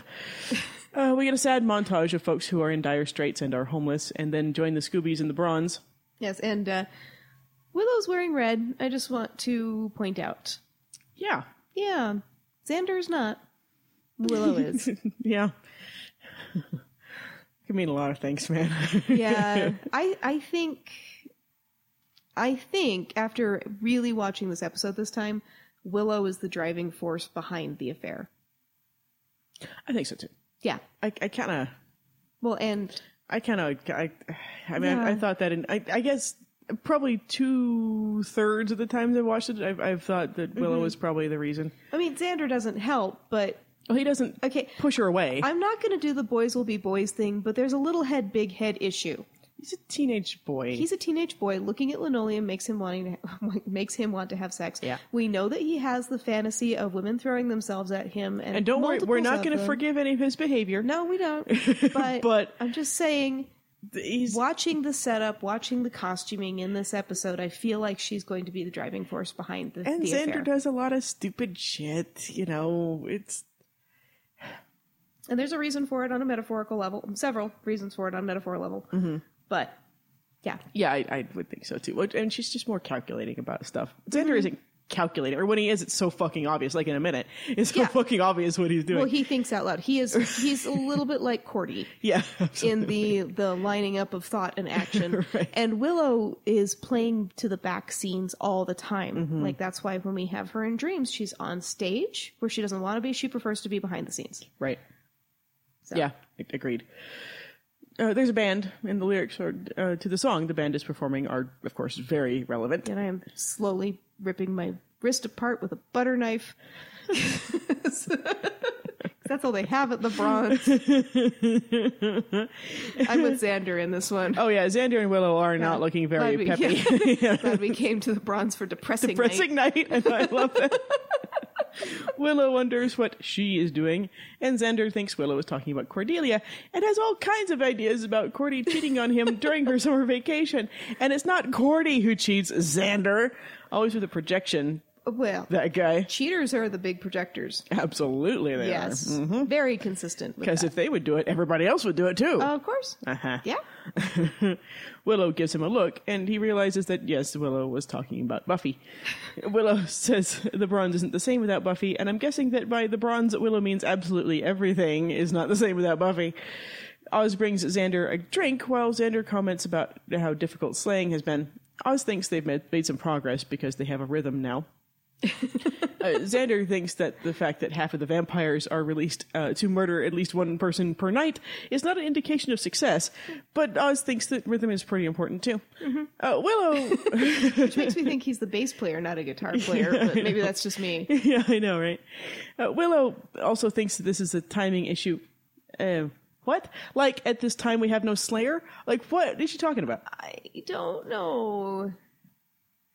Just agreeing with her boyfriend, I guess. Yeah, I guess so. Well, I mean, or just expressing, maybe we're expressing that she doesn't understand the metaphor. Yeah, or that she doesn't. Rhythmically, because timing is rhythm. Yeah. Or that she just doesn't. She's doing the peppy, naive thing a little bit. Yeah. If we just fix the timing, everything's gonna be like great. The timing on what? Yeah, like you don't even know. Yeah, you don't even know what you're talking about. No. So yeah, whatever. Xander seems to be getting an idea of what they really need, and Oz's suggestion of getting a vampire slayer makes the most sense, because then Xander spots Cordy looking fucking gorgeous and declares that they will use her as bait. That's not cool. They're letting half of the vampires go. I mean, it's okay for Buffy to use Cordelia as bait, because we all know Buffy would die to stop anything from happening to the bait that she put in that position. Yeah. But it's not good. I mean, in Sunnydale, you're probably safer being Buffy's bait than you are walking home alone. It's true. And for hell's sake, Xander, we did all kinds of mental gymnastics to defend you in the last episode. When you did something the fandom wants to string you up for, and now you want to risk your girlfriend's life because you projected some cheating fantasy on her because of one awkward hello? Well, there's that. And also, the Slayer heart just barely killed the person that she loved, or, Buffy just killed the person she loved. Well, and she'll do it again. And he understands that, and maybe, I don't know, I think there's a certain amount of Xander processing what he knows that he can't tell the others. Because how do you tell them that? Yeah. So he knows, and maybe he's trying to process it by acting it out a little bit. Maybe. Also being in danger and arguing with Xander, the two things that make Cordy hot. Right. And I mean, that's the thing I'm hoping for. Yeah. I'm hoping that he thought when he got her alone, got her all riled up, everything would happen. Yeah. Also, Cordy can just say no. But she wants him back. She does. Yeah, but he's it's using a consent issue. Yeah, he's using her emotions. It's kind of like, it's almost like the love spell a little bit, Like it is. I mean, we're not going to get him out of the woods for a good, strong half season. Right. So, yeah, I mean, he's going to do things that we don't agree with and aren't great. Right. This one is not so great. No, it's not. He's lucky that Cordy is a great girlfriend. Mm-hmm. Yes. Is what I'm going to say. Yeah. Because Cordy is a fucking awesome girlfriend, and she will forgive him anytime for horrible things. She is Buffy's shadow self and stand-in, so she's better than nobody to bring in. Yeah. Yeah. Absolutely. And, I mean, boy, I get all metaphor and everything. It sure does indicate that Buffy's heart will kill someone she loves after she turns on her. Doesn't it? Mm-hmm. Yeah. Yeah. I mean, we could easily call this the end of the season foreshadowing. Yeah. Buffy thinks that Faith betrayed her, so she tries to kill her. Mm-hmm. No, it totally is. Yeah. And we know this show does that. Yes, absolutely. So, yeah. Especially the first episode to, last two-part episode. Yeah. Well, and Xander's the one who tends to throw out the one-off lines that predict the future. Mm-hmm. Well, he's the human. Till Faith takes that mantle from him and actually starts... explicitly predicting Buffy's future. She explicitly predicts Buffy's future, but Xander he doesn't stop being perspective guy. No, he does not. He's always perspective guy. No, it's Faith directly predicts Buffy's future. Xander predicts the future of the show. Yeah, he does. And through his own projection and inner processing, because he's like Xander, this poor human, is constantly having to process all the weird shit that's happening all around him. Like, he is stuck amongst, supernatural beings. Willow's turning into a witch. Oz is a werewolf. There's nobody for him to relate to on a human level other than maybe Cordy. Cordy's not going to be there for that long. No. So... Well, it's his fault that she isn't, but still, yes, right. Still, yeah. And, so he's having to do a lot of internal processing, and by doing that, he gets more perspective than anybody else. Yeah. Absolutely. It's just like you as a big old queer have a lot more perspective on straight relationships than a lot of straight people. Because it's fascinating. What are they doing? Why are they doing that? What? That's very strange behavior. And I get out my field notes or whatever. Yeah, it's very... Yeah, it's true. Yeah, where they're when, just saying, when you're this inside is the way, it. This is the way men and women are and have been forever and blah, blah, blah, blah. And queers like me are like, why? Yeah, they're stuck in the gender narrative. Yeah. Like, why do you have to be like that? Yeah. That's weird. Why can't you just talk about your problems? Yeah, why can't you just talk about it? That's weird. What? Why don't you buy him some jewelry? What's the problem? I don't get what the problem is. Why doesn't he do the cooking if he's better at it? I don't understand why you people are limiting each other. Yeah. Yeah, absolutely. Yeah. At the Summers home, it's time to yell at Joyce. And this is why we made our cocktail for Joyce. The Bitter Joyce. Bitter Joyce. Bitter Joyce. Oh, Yes, Joyce. it involves bitterness. Sure does. Yep. And schnapps. Because, she says It actually turned out really, really well. But I've got to say, when you read the recipe, we say a splash of scotch to taste. We mean it. That's what makes... Just a tad. Just a tad. You don't want a full shot. You just want to add it until it mellows out all the other ingredients. Yes. I promise you want this. You could do whiskey or bourbon or whatever, but I promise you want this. Just a little splash. Just a little splash. Joyce is paying bills. There's a knock at the door, and... Okay, she really is stressed out about Buffy because she hurries over and opens it like Buffy is going to be there. And that's sad. It would be more sad if Joyce hadn't caused Buffy to leave, but fine. Yeah, because it's her fault. Totally. Yeah. But it's Giles. He reports that he just got back from Oakland and Buffy wasn't there. And how sweet that this is his first stop. It's very, very cute because he's a responsible person, unlike some people in the house. There weren't even any vampires, just some teen goths. Well, your source sucks, Giles. Was it daytime when he saw the vampires? I bet it was daytime when he saw the vampires. Well, they were wearing the glitter, so he got confused. Oh, sorry. That doesn't happen for a few years. Thank God. It was an innocent time. I might have to post Buffy versus Edward again. Oh, it's so good. I'm never going to not post that. Or the one with the puppet angel. Oh, yeah. I love that one, too. It's good. Edward Cullen. Yeah. I can't wait for Smile Time. I'm looking forward to Smile Time. I'm going to be depressed because we'll almost be done with this whole Buffyverse thing. But Smile Time is so fucking good. Anyway, sorry. Joyce thanks him for continuing to search for Buffy. We see how... And we haven't seen her on a plane. Yeah. Well, she kind of explains it. We see how close to the edge she is when she gets choked up when she's telling him she can barely leave the house because she thinks Buffy will call her for help. And I understand that, totally.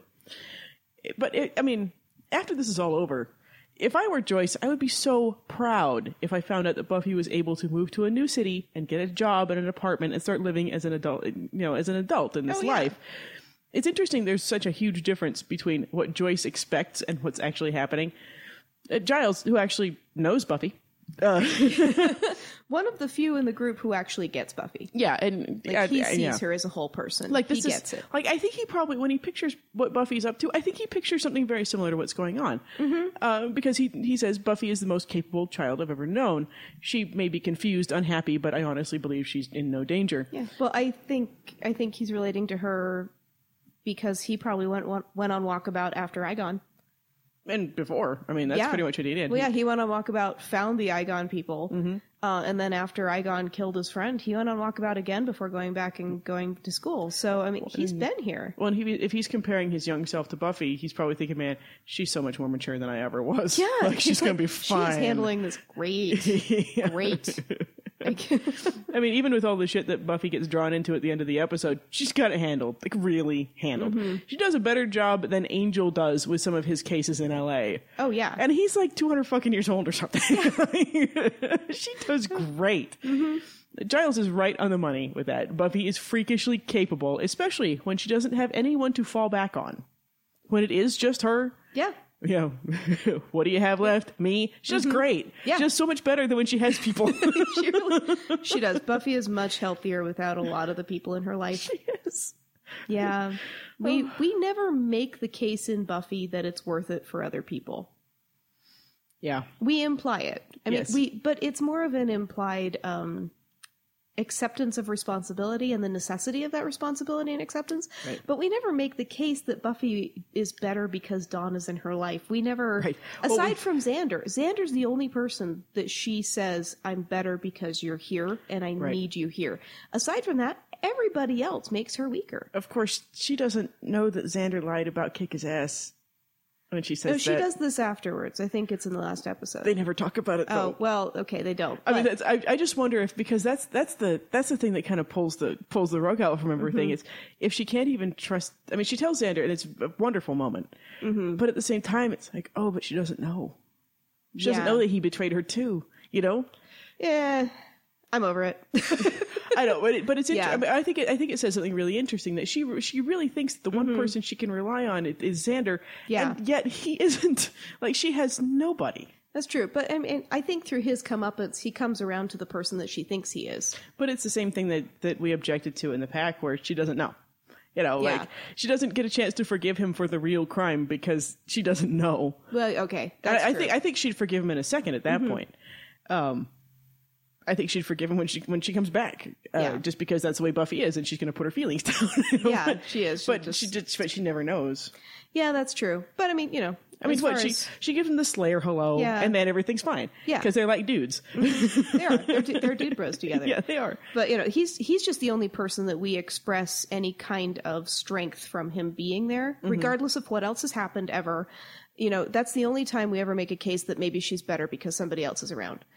But I will say there's a huge exception.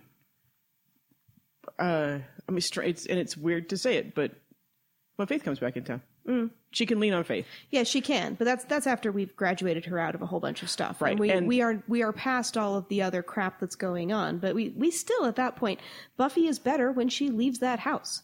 Yes. So really, I mean, and she leans on Spike willingly, but we never make the case in this show, like so many other shows, like Supernatural, family business, brothers. The brothers have to survive. If the whole world is going down, we don't care. Right. The brothers are what matter because family matters. Right. We never make that case in Buffy. No, we don't.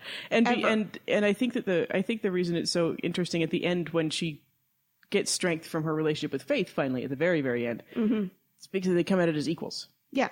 And it is not better because we're together. It is we are both strong and we're going to kick ass together. Yeah. We're going to work in tandem. It's Buffy's strength is not grounded in the fact that Faith comes back. It's not grounded in the fact that she has Slayers around her. No, she's just kind of happy to have somebody to exchange the Slayer hello. Yeah, she's really glad that Spike wore the necklace instead of Angel. You know, like that's fine for her. Right. But yeah, or instead of her. But yeah, I think it's interesting that in a show that is so much about relationships and so much about the handing off of strength and the metaphorical levels of humanity, that we never make the case that it's about people. Not for Buffy. No. I mean, for everybody else, they seem to form a nice little cohesive group that she is frequently excluded from. Mm-hmm.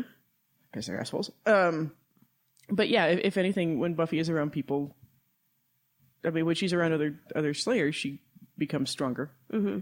Too much so sometimes for her. And when she's around other vampires, she has to kind of change who she is. Mm-hmm. When she's around humans, she to save them all the damn time, and everything is about them, and really annoying. And so she's she is the one girl in all the world. That's who she is, and the only time she can really have companionship that is good for her is if she's with other one girl in all the worlds, or one girls in all the world. But even then, it's not about the relationships. I just find that interesting. Yeah. It's about being colleagues who may or may not adore each other. The relationships define the show, but they do not define Buffy. No. Yeah. She's made weaker by 99% of them, and the one that she is not made weaker by makes her too strong, and she freaks out. Well, and that would also turn into a weakness. Anyway, we're off track, but we have lots of time to talk about Faith. She's almost here. She is nigh. I was just laying it out, man. I know. I'm not saying that. I'm just... What? I didn't mean to hurt your feelings. Fine. You started talking on all the off-track stuff. I just think it's funny because we never make that case. We make it an Angel. Okay, well, because they're a happy little group and stuff. Yeah. Yeah. But yeah, Buffy is always strongest when she is alone.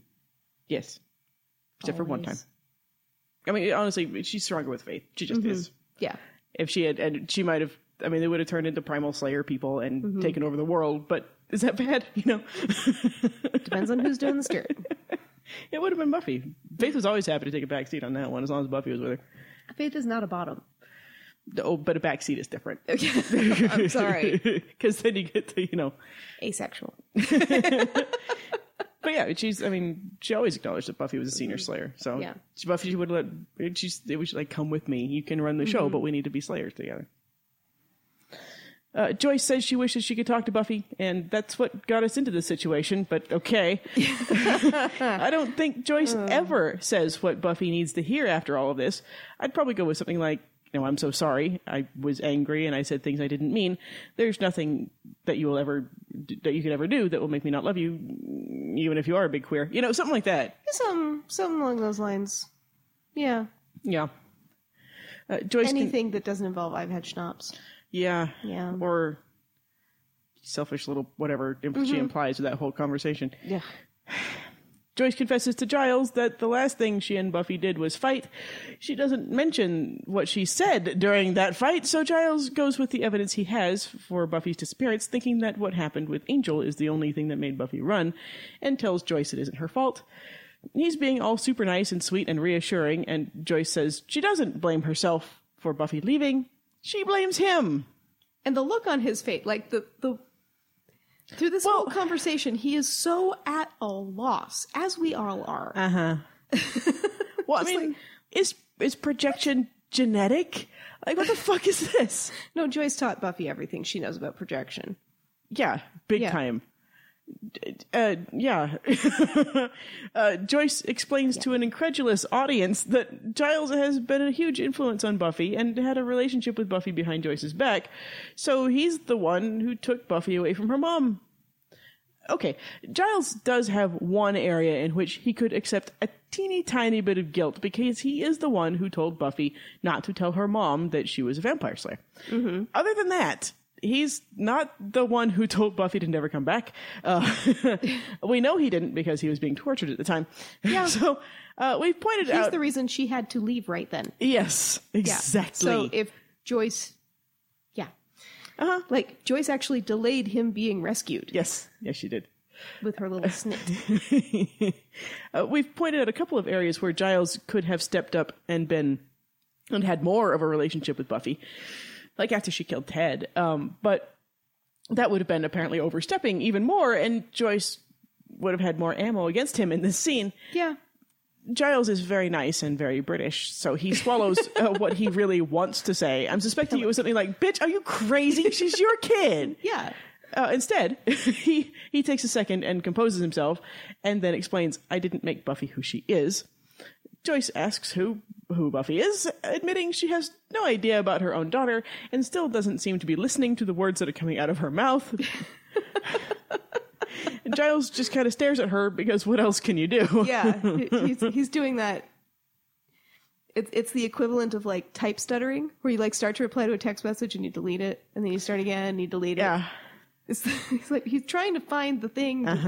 say? And he just, nothing. There's nothing he can say to that. Like, nothing. flittering in between Giles and Ripper. And should have gone a little more Ripper on this one. Yeah. Buffy is pouring sugar from a larger container into those sugar dispensers at restaurants, and doing a fine job of it, too. Go, Buffy. Chanterelle comes in and asks Anne if she has a minute. Buffy says she's arranging matches, so this isn't the best time.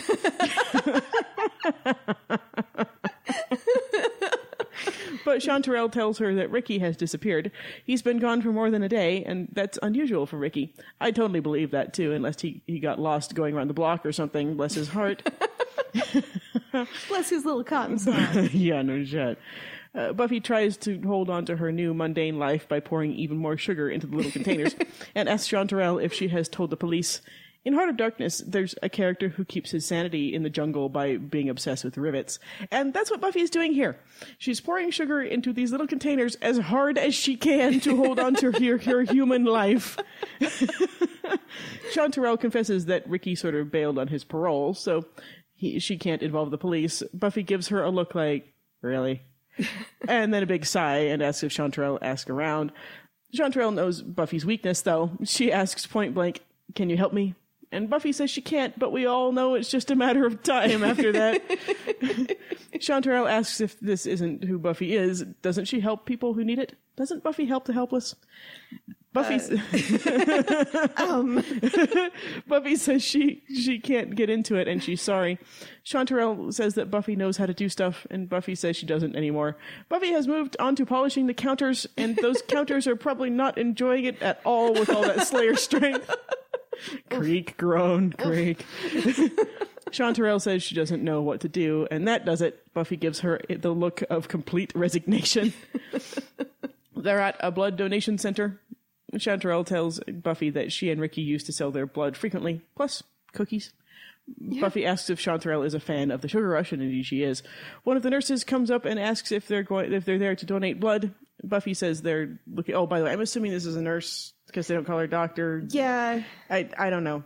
I don't think they typically have doctors at plasma donation centers. She's got a stethoscope. Yeah, but you need that to find the vein. Right. I'm thinking a nurse of some kind. Yeah. It doesn't matter. I've never donated blood. I don't know. Yeah. Yeah. I've tried, but I've never succeeded. It's not fun. But if you can, it's important. Yeah. I would love to be able to, but they just won't let me because my blood pressure is dead. You know. Yes, I have the blood pressure of dead. Nice. Yeah. Buffy says they're looking for a friend of theirs, and Chanterelle says they're looking for Ricky T. The nurse knows whom they're talking about, but says he isn't there. Buffy asks if he's been in recently, and the nurse goes to pretend to find out. Once she's gone, Buffy suggests that they split up because they can cover more ground that way. Chanterelle nods enthusiastically, and then asks if she can go with Buffy when they split up. Buffy, okay, I'm going to say it again. I'm going to say again how much I love Give Zero Fucks Buffy, because I would marry Give Zero Fucks Buffy tomorrow. Any day. Anytime. Buffy can show up at my house. I'll be like, "Are you Give Zero Fucks Buffy? Let's go get married."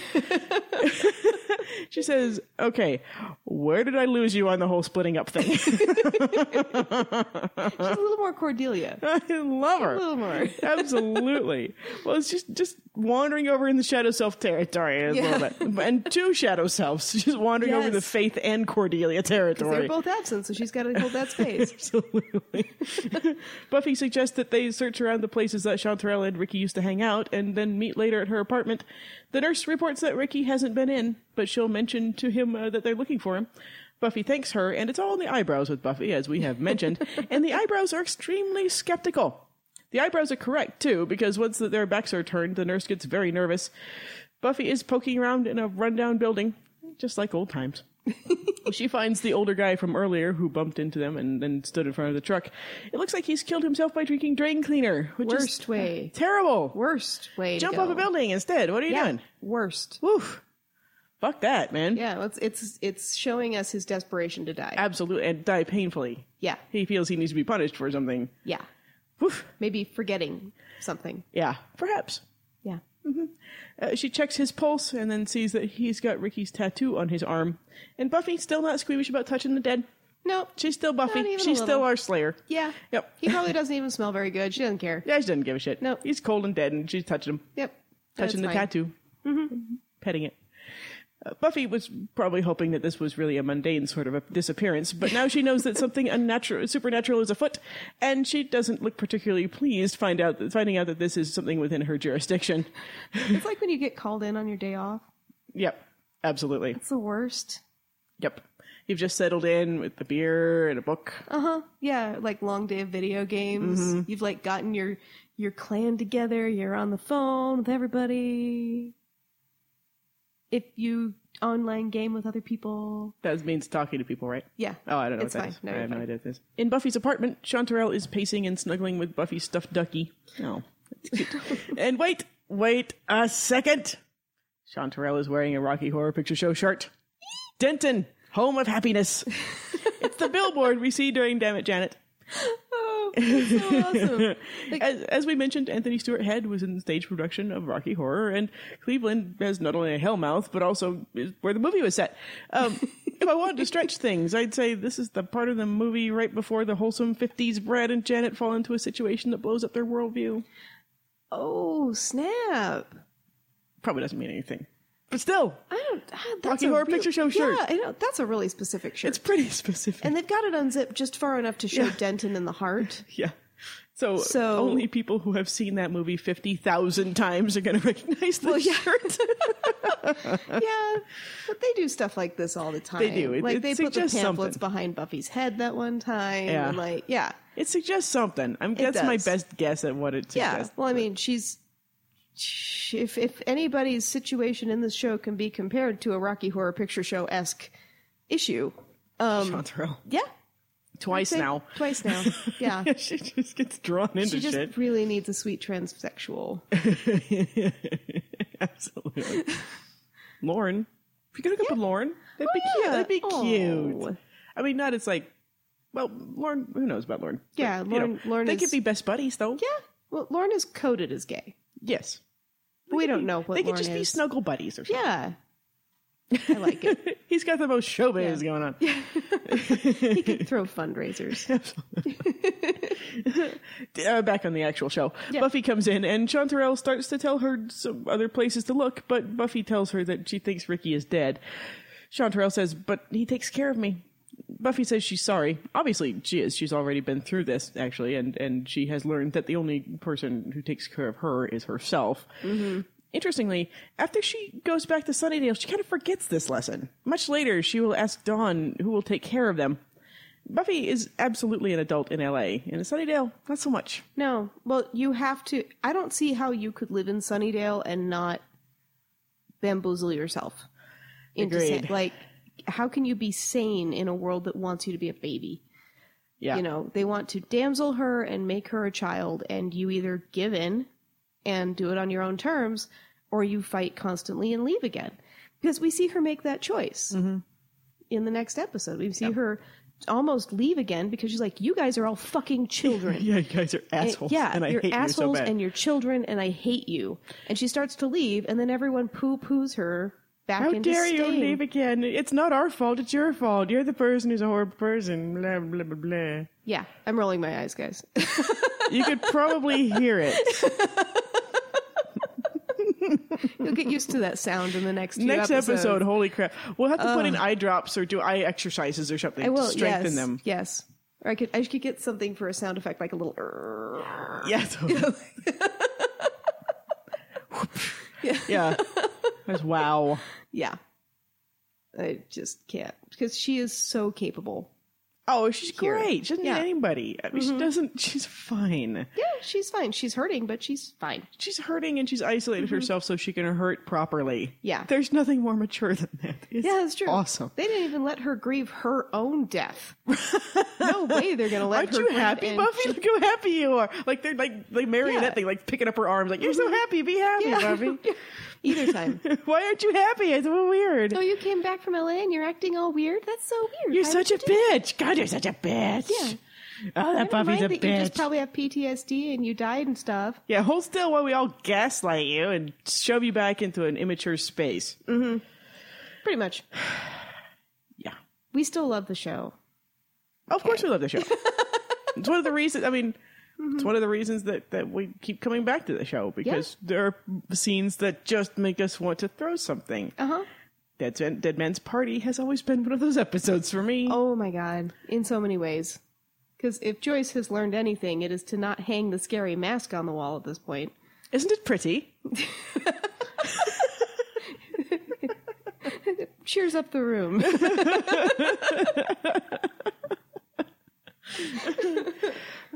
Chanterelle talks about the plans that she and Ricky had, but Buffy interrupts her, saying that Ricky didn't really look like himself when she found him. He was more in the 80-year-old range.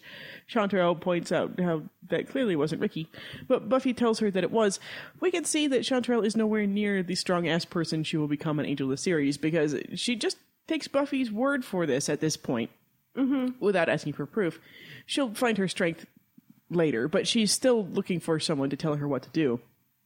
Buffy says it looked like someone drained the life out of Ricky, and Chanterelle suggests if it was vampires, because she's familiar with vampires. Buffy says it wasn't, because a vampire couldn't accelerate the aging process, and we can see how Buffy is coming alive talking about her area of expertise, even though she doesn't want to. Yes, and her costuming now is pretty Slayer. Comfy Slayer. Comfy Slayer. Yeah, it's Comfy Slayer. It's if only jeggings were a thing back then, it'd be jeggings. Yeah. Yeah. Yeah. Slayer comfort wear. And and it's interesting that is what she wears when she's in LA, when she gets to choose what she wants to wear without anybody looking at her and judging her outfit. Yeah. Or thinking she's something else. Yeah, she just chooses to wear it, but she's got the cross, she's wearing a little purple touch, not quite Buffy blue, because she's not in that space. Surprisingly butch for Buffy. Yeah, very butch, very, very no nonsense. Yeah. Yep. And we don't change Buffy much. She basically has 3 outfits in this episode. Yeah. Yeah. Because she doesn't give a shit. 4. She has 4, because she has the last one. Yeah, she doesn't even give a little shit about it. No, even though she took all of her clothes, she probably pawned them. Or just stuffed them somewhere. I mean, I think she probably grabbed a lot of clothes like this, because when she left, she was wearing that hoodie and the denim overalls of moping. Oh yeah. So I think she took her. Her closet is empty. It's just empty hangers. I think she tossed a bunch on her bed so Joyce would have to pick it up. Yeah. Bitch, clean it up, asshole. You think about me every time you pick up a piece of clothing. Oh, it's dark. Buffy Slayer CSIs that it might be something in Ricky's blood. Logically remembering the last time someone changed form like this in Go Fish, she asks when they gave blood the last time. Chanterelle says that she doesn't understand and says that it might not have been Ricky, but Buffy tells her she's just going to have to deal with it because Buffy has learned that lesson very, very, very well. Chanterelle asks why this would happen to someone like Ricky who didn't do anything wrong. Buffy tells her that sometimes bad things happen and you can't just close your eyes and hope they're going to go away. Close your eyes, huh, Buffy? Oh. Yeah, I wouldn't recommend that to anybody either. Ow. She's still thinking of it. She feels so guilty about it, too. Oh, yeah. She totally does. Not like she couldn't have done anything. No. She was backed into a corner by Angelus's choice and Xander's choice. Backed her into a corner. There's nothing she could have done. She's just like Harry Dresden. She died doing the right thing. Right. No, she did the right thing. That's the only thing she could do. But, yeah. I mean, either let Akatha destroy the world or kill her boyfriend. Well, it's all she could do. Even Angel, after he comes back, as upset as he is about how everything went down, he never blames her. No, he brags about it in The Girl in Question. Yeah, he totally does.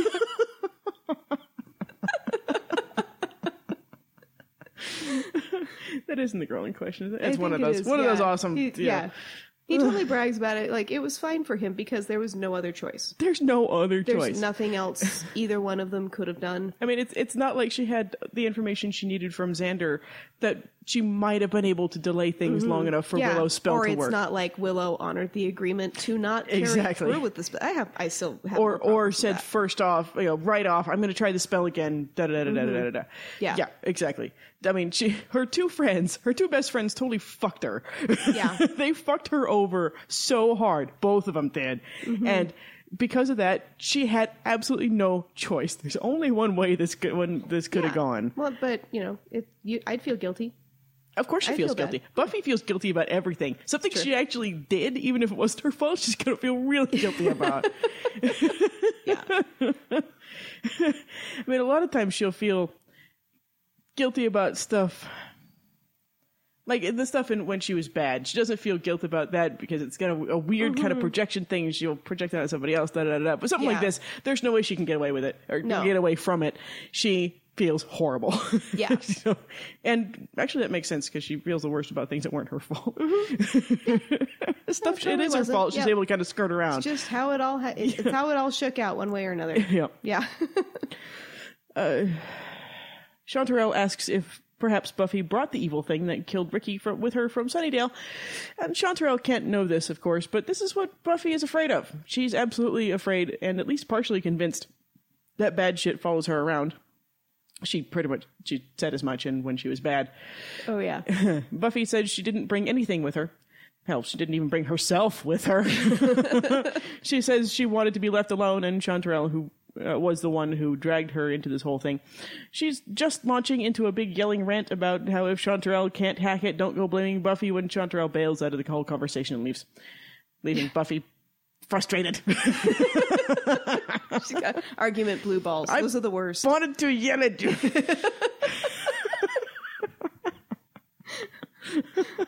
Slayer blue balls are never good. Yeah, no. Well, unless you're Xander in the Zeppo. True that. Yeah. It's all about timing, Wello. Chanterelle walks outside and is met by Ken. Ah, shit. He asks if she's okay, and she isn't, so he offers to help. Great. She says that he can't, and he says, look, I know you all think I'm a big square handing out leaflets about hope, but hope is a real thing, just like despair. Yeah, second time he's talked about despair. Ken seems to be an expert. He tells her that hope can fill up a part of her that's missing. She mentions Ricky, and he's all, hey, you're Lily. Ricky's waiting for you inside this giant trap.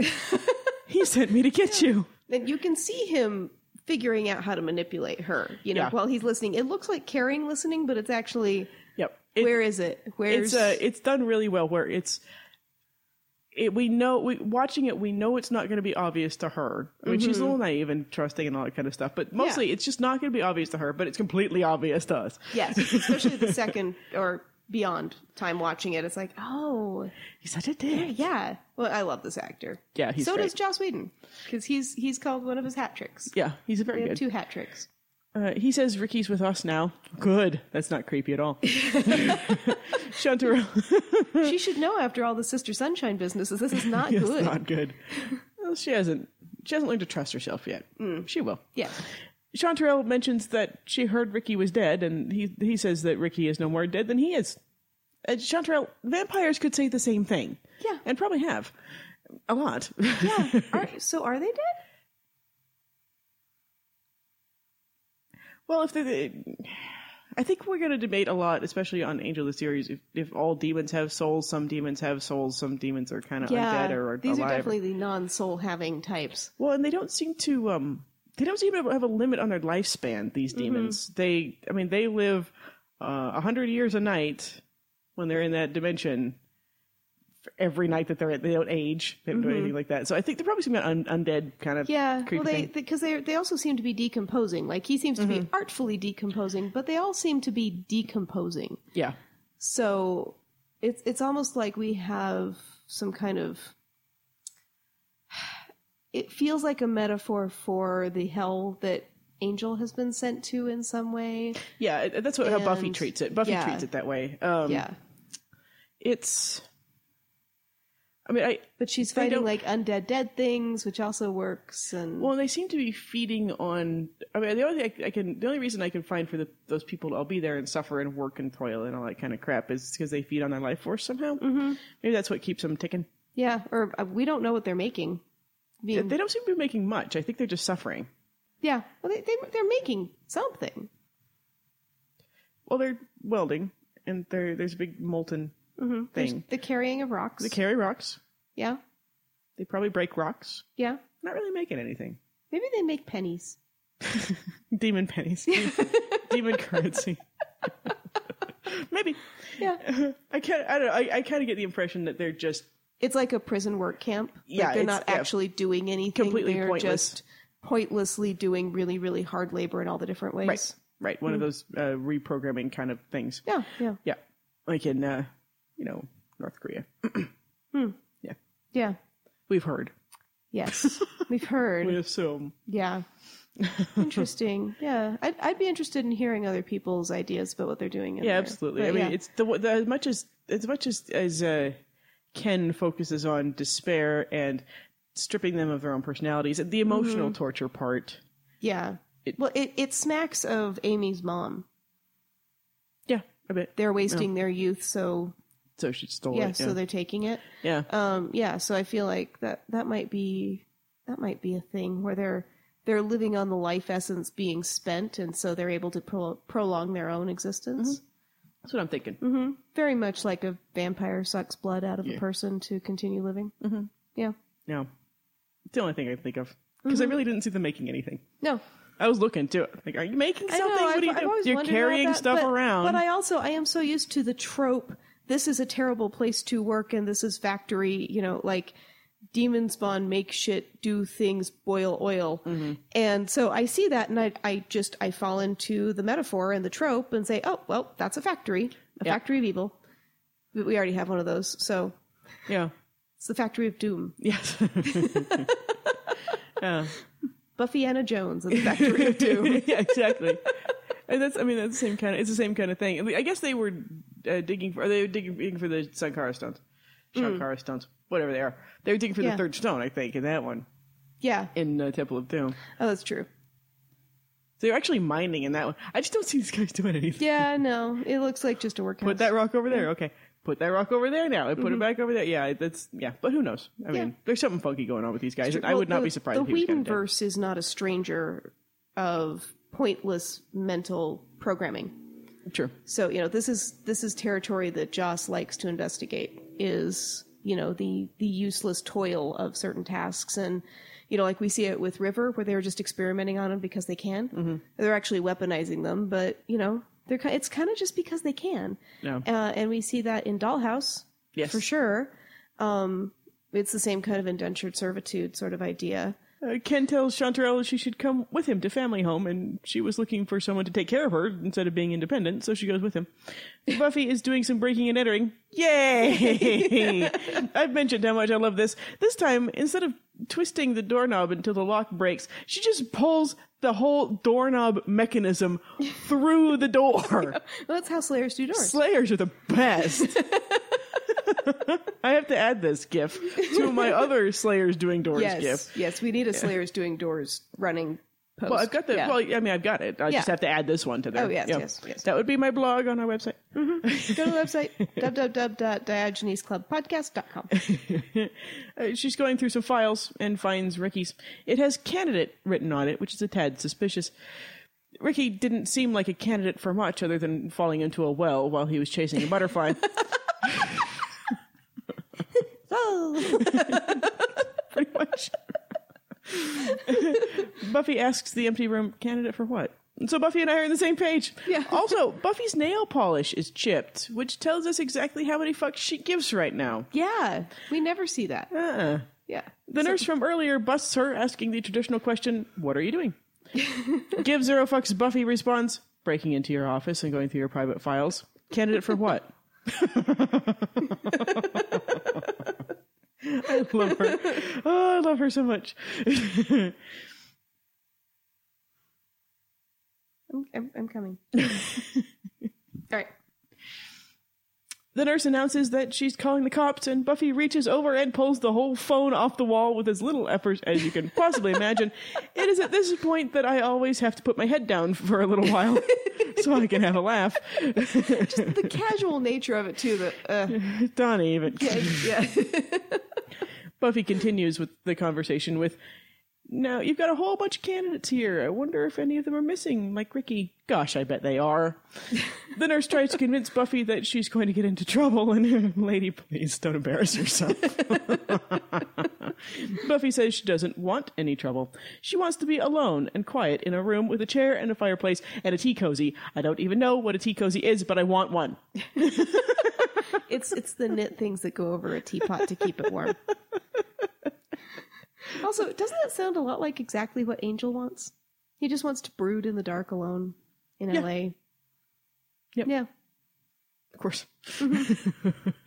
She wants to hone her brooding skills. Yes, she does. And yeah. She enjoys it.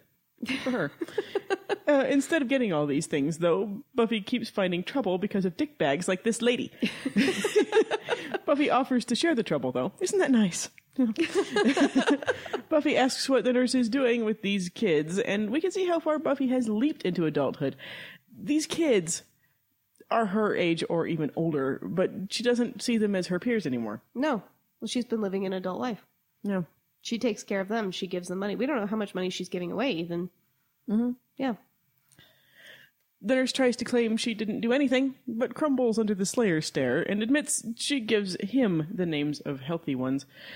Buffy ramps up the badassery and asks, give them to who? In a way that would make me pee my pants. That is a very angry vampire slayer. Yeah. Who just ripped a phone off the wall. She's very angry. Yeah. I love it. The answer is, of course, Ken. He's getting Chanterelle all outfitted in some slave wear, so her real clothes don't get soaked during the cleansing. Chanterelle hopes that the cleansing is like a baptism, but only Buffy gets those the first time she dies, so Ken says that isn't completely accurate.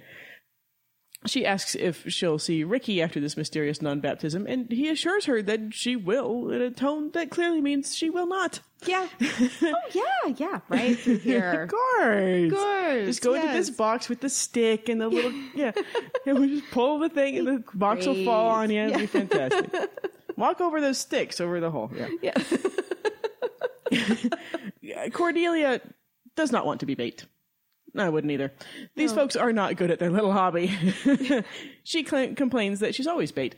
She wonders why Willow can't be bait, but Xander says the vampire has already seen Willow, but doesn't mention that he may or may not be trying to get Cordy killed because of the imaginary cheating. Well, and also Willow is the bait. So, she Cordy will be. calls it. Yeah, exactly. And Cordy's willing Buffy Blue.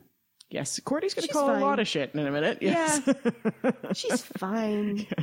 Thank God. Yeah, and Cordy's in no danger whatsoever. She just verbally bitch slap him. Yeah. Then Xander bitches at her for complaining loudly and scaring off the vampires, even though she is being very nice and not kicking him in the nuts like she should be. Also, they're not trout. Vampires are not trout. It's very true. They reach a spot which Oz deems good and do a weapons check. Cordy looks sadly at the weapons because they didn't even give her a cross for backup. What the fuck? Nice. You guys, really, whatever. Cordy's going to be a hero one day and y'all could suck it. Didn't even give her anything. I know. It's kind of, this is what happens without Buffy the moral compass. Know, seriously. And Giles would have given her a steak too, or just put a kibosh on the whole thing. Absolutely. Giles knows they're out hunting. He doesn't know just how badly it's going. Like, they say they're not being successful. Yeah, they're intentionally endangering Cordelia. Because they are failing so miserably. Let's go ahead and put someone else at risk. Yeah. Right.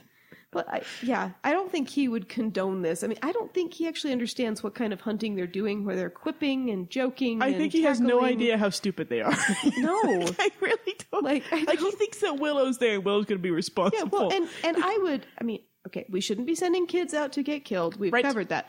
But were I Giles, I would assume that these people had watched Buffy slay a few times and had an idea of how it goes. And maybe they would practice in their off time because Perchance. Buffy, even though she's a superpowered vampire slayer, practices, trains. Yeah. He probably thought they were training. Yeah. Or maybe taking crossbows that you can aim and fire. Yeah, no shit, right? Yeah, like or knives, because a sword would have solved the last guy. Oh, yeah. Yeah. Yeah. Mm-hmm. So, no, they're just going out there with stakes and crosses like they still have Buffy as backup. Yep, they sure are. Yeah. See, they should try the hole with the branches over it. Mm-hmm. That would be better. Yeah. That would be a much better idea. Vampires aren't smart. It would go well. They're really stupid. Even the smart ones are stupid. Yeah. They would keep, every night you get the same vampire in the same hole. Next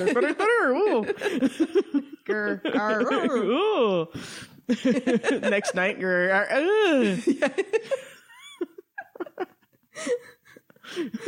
just leave them in there. They're like Claudia in the well, and they just. It's brilliant. Yeah. Fill it with holy water. Ah, yeah. Yeah. Perfect. Yeah. But no, they're dumb. They're dumb people. Yep. Thank God Cordy's there finally. Cordy whispers to Xander that she's doing this for Buffy's sake and that it has nothing to do with him. Let's remember that he's using her as bait with no Slayer to help her, and we can see why she's not thrilled with him right now. Yeah.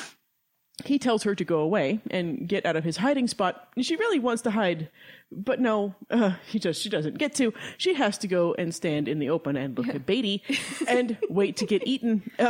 She asks what the fuck the plan is, and he says that a vampire will attack her, and then it will kill her, and they will watch and rejoice.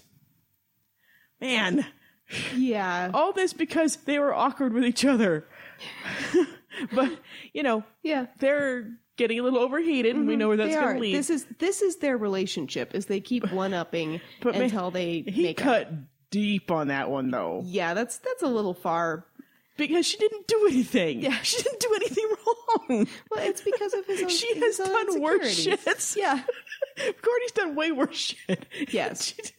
Well, he's got his own insecurities going on. He sure does. He doesn't have any tempering forces. Take a breath and chill. Yes. His spirit friend, who normally helps him out with these things, is being all weird and jealous. Well, usually he'd go to Buffy. Yeah. That's what he's missing. He would go to Buffy, and Buffy would be like, she's feeling weird because you were apart for a while. Just go fucking talk to her, asshole. Yeah. And he would go and talk to her, and then they'd be fine. This is his way of doing exactly that. He doesn't know how to break into it, so he asks her to come be Beatty, and then argues with her, so she gets all hot and bothered and kisses him. Yep, and it works, but he cuts way too deep at the very beginning. Like, yeah. He is lucky she's forgiving. It's all I'm going to say.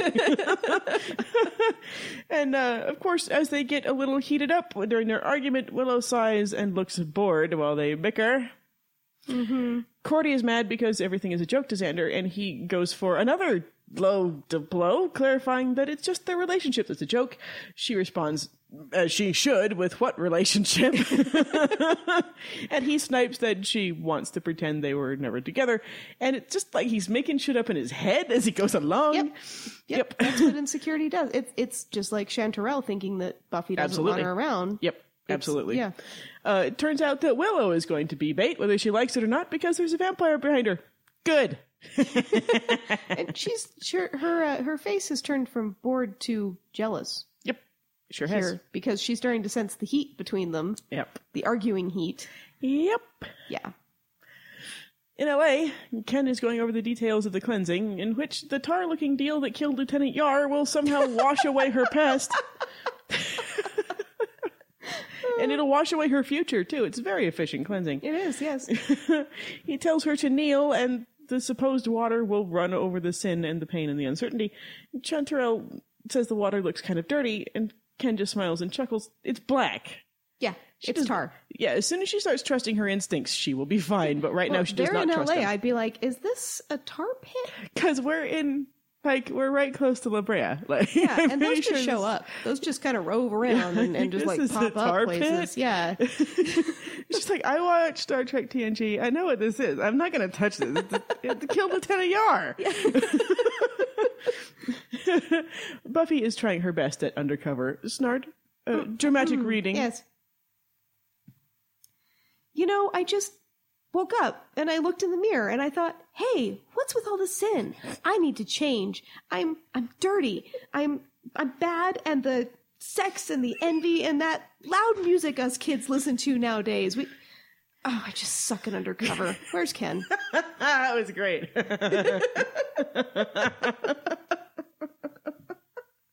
That was a good one. The dude tries to close the door in her face, and we all know how it is with slayers and doors, so Buffy kicks it into him, and he gets pretty well squashed, we can assume. Another guy's coming at her. We don't even see that fight.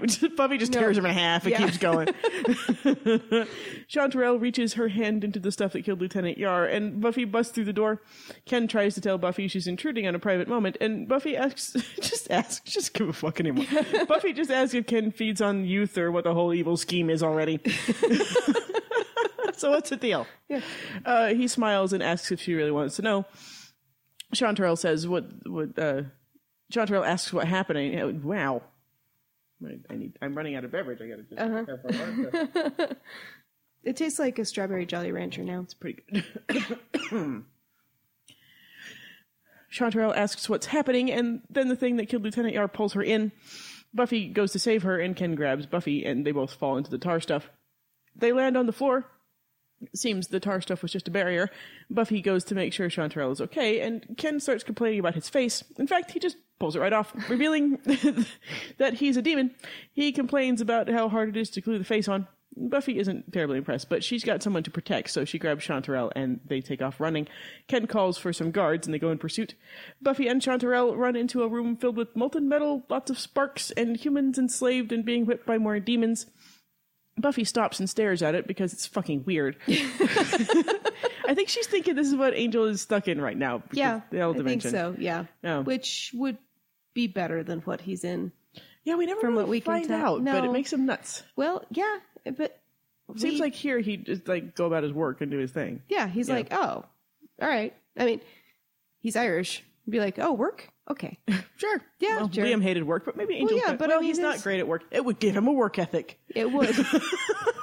This might be a great help for Angel. He would learn. But no, I think it's along the lines of how Buffy doesn't talk about how her watcher died. Yeah, absolutely. Yeah, we just don't. We can't talk about it. Right. Yeah. We could see it in her face, but that's about it. Yeah. Ken comes up behind them and welcomes them to his world. He knocks Buffy out with a club-looking thing and tells Chanterelle he hopes she likes it because she's never leaving. Cordy and Xander are still fighting. It kind of makes sense that they need to reboot their relationship after not seeing each other, and this is how they started. He's actually starting to open up a bit instead of just being a prick who is trying to get his girlfriend killed, so that's something. Yeah. It took a while. Xander, you almost lost me, buddy. He asks her how long it took her to forget him, and then Cordy reveals that she's just as insecure as he is, asking if he met up with some hot little Inca mummy girl. Yeah, I heard about her. I love that. I love that. He'd be dead if he did, Cordy. You need Buffy to save you from pole smashing assholes.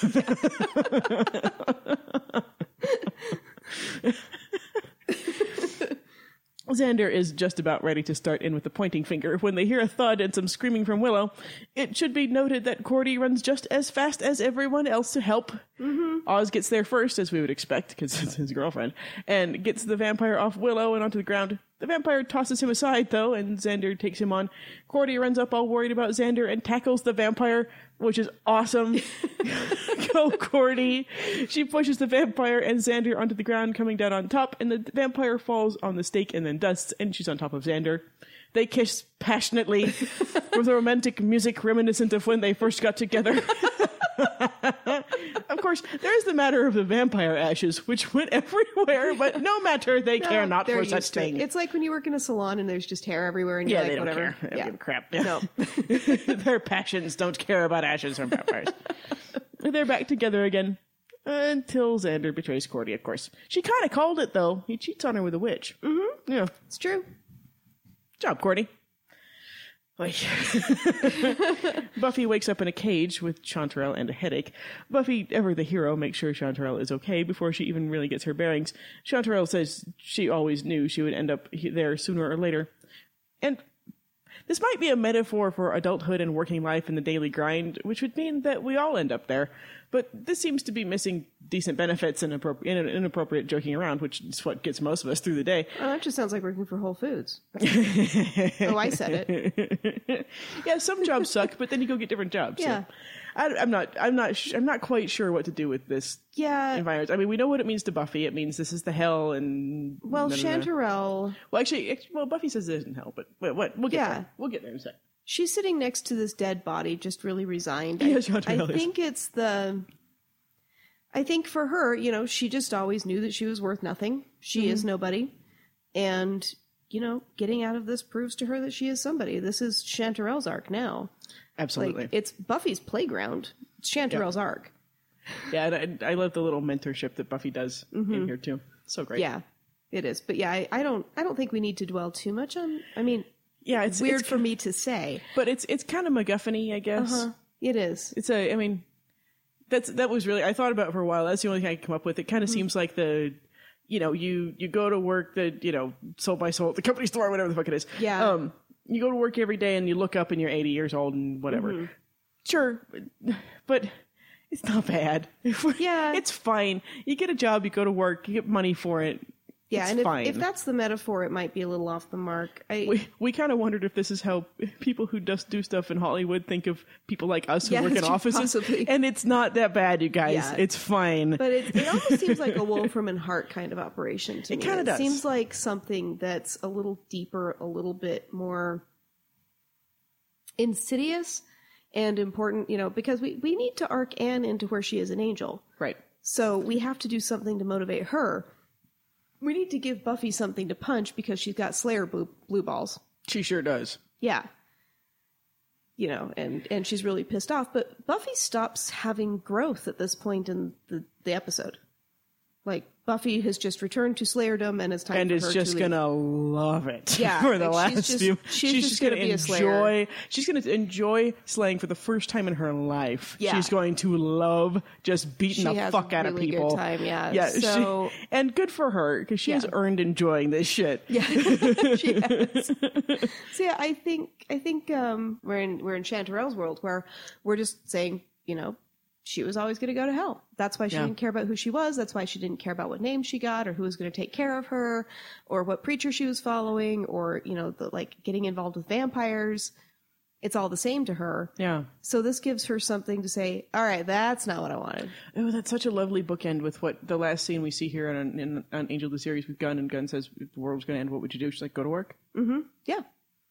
So yeah, she sees the worst of it. To her, this is the worst thing that's ever going to happen to her. Mm-hmm. And she gets to everything's uphill from here. That's not necessarily what we get for Buffy. Buffy's already been through the worst thing. Right. So, we turn it in. Otherwise, it's Buffy's show. She would be the one to push Ken. Yes. Instead, Chanterelle's the one that pushes Ken. She's the one who's active. Yeah, she's been empowered by Buffy. And that reflects wonderfully on both of them. Yeah, so Buffy's done the handoff. We're just getting the payout and up until when Chanterelle asks to use Buffy's name. Mm-hmm. Yeah, absolutely. Yeah. So I think that's where we're working. Mm-hmm. It's so funny for me to say I don't think we need to look for a deeper metaphor, but I think we just are, this is the monster of the week. Yeah. And it's being used to arc a very important character for later, because by now we know that we're going to have Angel, and they've storyboarded a fair amount of it. Right. Yeah. Yeah. I'll totally go with that. And without Anne, we wouldn't have Gunn. Right. And we have to have Gunn and Angel. Yep.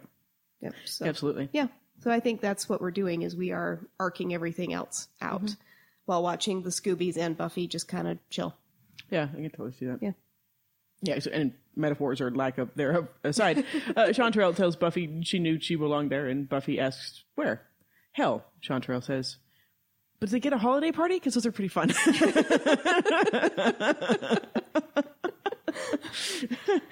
Buffy tells her this isn't hell. She would know, too, because Angel isn't there. Buffy would be so relieved if she was in hell with him, wouldn't she? Oh, yeah. It's probably why she looks so disappointed. Because she's looking, I bet she was looking for Angel. Yeah, she was like, oh, is this where... Nope, this is somewhere else. Different hell. Yeah, this isn't hell then. Different dimension. Yep. It's not even a hell dimension. It's There's some crap-ass knockoff Are dimension. there shrimp here? Yeah. I tired of that word quickly.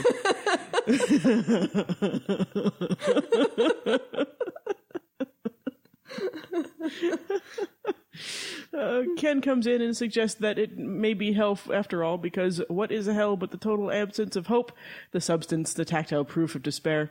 Yeah, nice try, Ken. But hell would be something that moves around with you. Just ask Buffy. She spent a whole summer in a private one. Mm-hmm. He agrees that Chanterelle has been heading in this direction her whole life, just like Ricky. He tells her that Ricky forgot about her, but not until a long time after he'd forgotten his own name. Well, he had it on his arm, so it's a... Yeah, I know, right? It sounds romantic until you realize he had the Cliff's Notes. But with Ricky, I mean... Yeah. He's like, who are you? Lily? Whoa. Okay. What is that? Wow. Yeah. Whoa. What is that on my arm? Wow. Ken. Ken's not the brightest either. No. Well, demons aren't. No. No, at all. Just not that smart. No. He didn't recognize the Slayer when he saw her in the street. Even though she kicked her way through a door and got through his two other guards. Yep. He's like, hi. Yep. Still didn't see. He wasn't like, oh, Slayer. So stupid. Even vampires can do that. You're freakishly strong, aren't you? Look at you. Chanterelle wonders what the fuck he means by years, and Ken gives a quick explanation of how time moves faster in some realities than others. This will be important in a couple of episodes.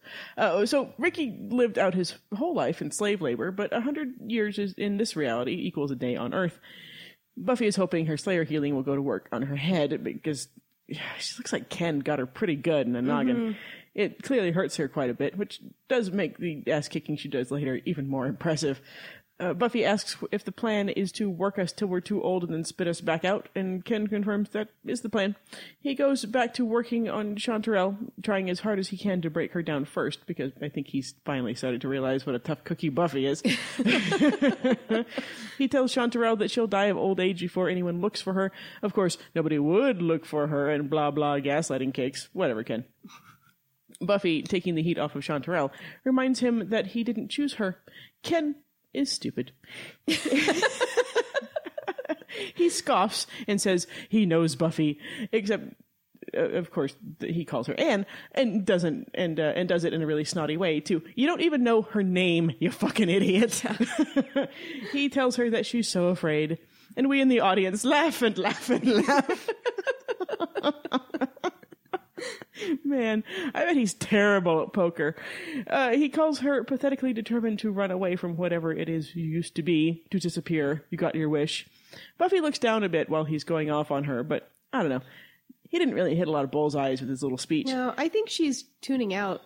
Yeah, I mean, I think she's playing possum, so he doesn't realize she ran away from being one of the baddest badasses ever.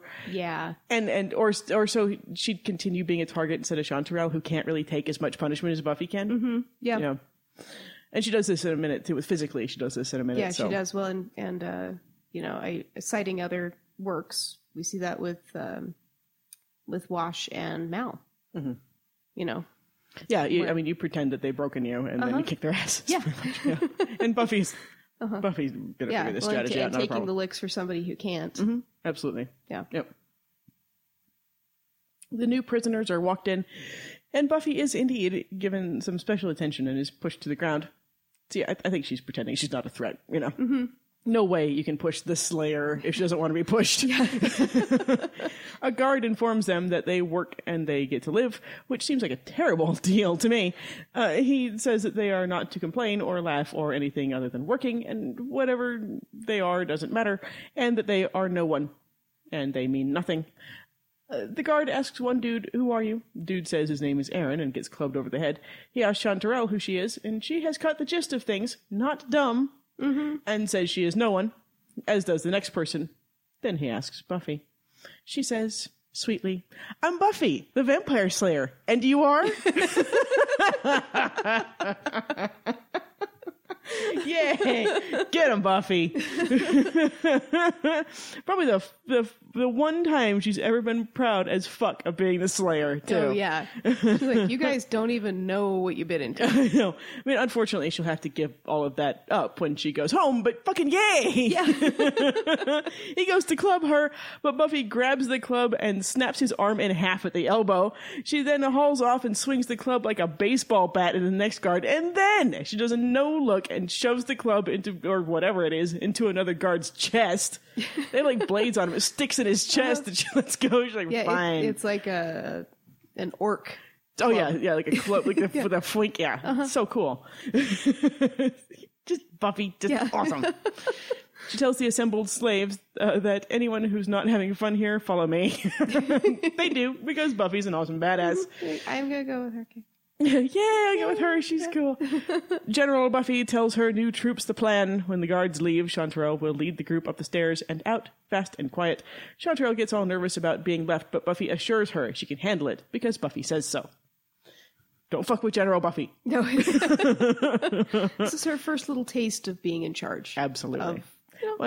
She gives commands to her troops, but this is back home to the Scoobies. This is her first time assembling a group of strangers and commanding them. This is the first season 7 taste. Yes. Of commanding.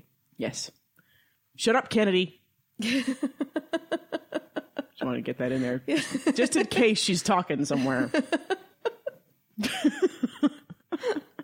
An alarm goes off because of the unconscious and or dead guards. And Buffy sends everyone off. Chanterelle comes back to apologize for blaming Buffy for everything before. She's like, bro. Which is, yeah, it's adorable. Dude. But Buffy's like, dude, not now. Go away. I know, it's so, Chanterelle is so cute. She's like the dog when you throw the stick of dynamite and they bring it back to you. Yeah, totally. Yeah. But just in case we die, it's so cute. Yeah. Buffy leads the guards on a merry chase, and Sarah Michelle Gellar really can haul ass when they don't have her in impractical shoes. Mm-hmm. She swings around a pole and kicks one and starts to fight with another. Chanterelle is indeed getting everyone out. One of the guards is stupid enough to have let Buffy get her hands on the sledgehammer club thing, and she's wailing on them with it. Ken watches and comments that humans don't fight back. Since when? Yeah, humans don't fight back. I think he got some bad batches or something, because that's all we do. Well, all he did was find the bad apples that he could break down. Like exactly. He expected them to break down so easily, like, I understand you, I know you. Exactly. Which is, I mean, if we want to talk gaslighting, toxic male masculinity bullshit, like, this is, you know. Oh, this is it. Yeah, this is it. This is two women who are both in two very separate places, similar places, breaking out from the patriarchy. Absolutely. You know, so that's, okay, the metaphor that we have going on in here. It's like, women don't fight back. You're nobody. You're going to work and then you're going to die. You're going to have the babies. You don't matter to us. Yeah, that would work. Yeah. I mean, it sounds like they really were just, for a long time, I mean, who knows how long they've been doing this. It sounds like they've been really good at profiling their victims. Until now. Got a little too secure of their system there. Ken is becoming more and more incensed about how humans don't fight back. One of the guards is going after Buffy with an axe-looking weapon, and now she has that too. That would be a vampire slayer with a sledgehammer club thing and an axe, which we theorized is a symbol of female empowerment. Yeah. So you guys are so fucking screwed right now. Yeah, and I think that's where I kind of got that patriarchy idea. So, you know, we get the axe of female empowerment. And it just reminds me of the new John Wick trailer. Well, it's not new anymore, but it's never bring a gun to a fist fight. Nice.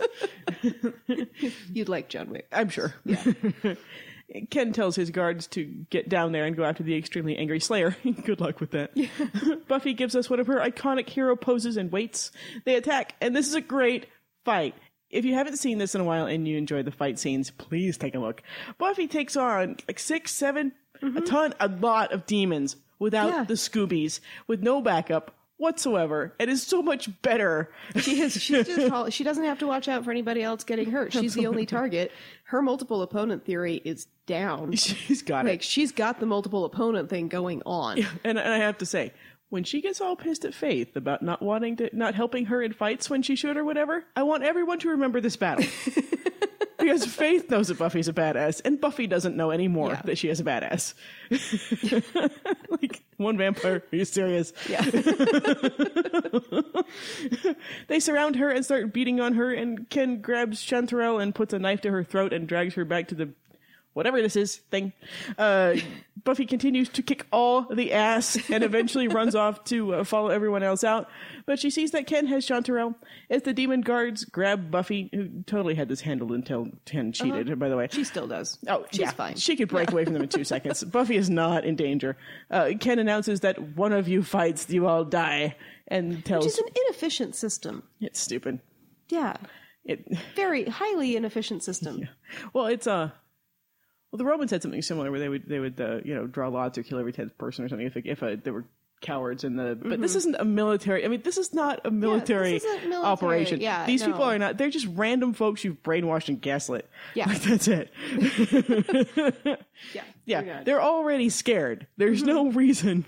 They're completely docile except for Buffy. Yeah, it's not like they're all fighting. Right. And if you are actually manufacturing something, even if you're just draining their life force, like, it's an inefficient delivery system. Because you want to drain the life force. Yeah. Wouldn't you want to drain the vampire slayer's life force? That's got to be kicking, right? Yeah. And she can lift stuff and... Yeah. So he tells Buffy that the ass-kicking she delivered was not permitted. Buffy informs him, yeah, but it was fun. She says it so sassy, too. She does. And, if Buffy had met Faith in this episode, her life would have turned out way different and probably happier. Yeah. Because Buffy is having the best time. He says he's going to play with the guts she obviously has, and Buffy isn't impressed by that threat at all. He yells about how he's going to make an example of Buffy, and then Chanterelle pushes him off the very high platform he was on. Yay! Which is just how easily the patriarchy is overthrown. Yeah, you just gotta stick up for yourself, y'all. Buffy kicks the shit out of some more of the guards and climbs up a chain. She discovers that they're trapped behind a portcullis sort of a deal, and I'm thrilled that I got to use that word. Buffy lifts it, narrating the workout it's giving her, and everyone runs underneath. Just as she's going under it herself and thinking she's going to be feeling the burn for a week, Ken tackles her and manages to impale his legs into the portcullis. And he'll be feeling that burn for a lot longer than a week. He's such an idiot. Nice job, genius. Fucking genius. You impaled your own leg.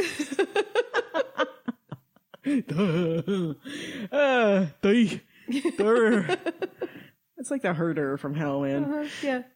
The former slaves are helping each other through the tar pit to safety, while Buffy picks up the club and strolls over to Ken. He starts to bitch about how she ruined his torturing of humans for his own idiotic purposes, and Buffy, my beloved, gives zero fucks Buffy, in a triumphant state that I don't think she ever really reaches again, asks him, hey Ken, want to see my impression of Gandhi? And then she fucking crushes his skull with the club. This is when I have to take a moment. Oh my god. Chanterelle asks about the Gandhi thing, and Buffy responds, well, if he was really pissed off. See, why can't she be Faith right now? Because it wouldn't be a show. We wouldn't have a TV show. I know, exactly. Oh, I swear. I think we're the strangest family ever, because that isn't even a joke, and yet it's one of our favorite jokes. It is. If he's really pissed off. Yeah. I think it's hilarious. I love it. That's one of my favorite Slayer quips of all time. That's like it's a multi-layered, rich, 3D Slayer quip. Yeah. Well, she's been holding back. It's just pent up. Just like all the fighting. Boom. Yeah. They get through the tar stuff, and Chanterelle is just asking what they should do about it when it closes over. It got the Nope Squad. Yeah, exactly. No more of that.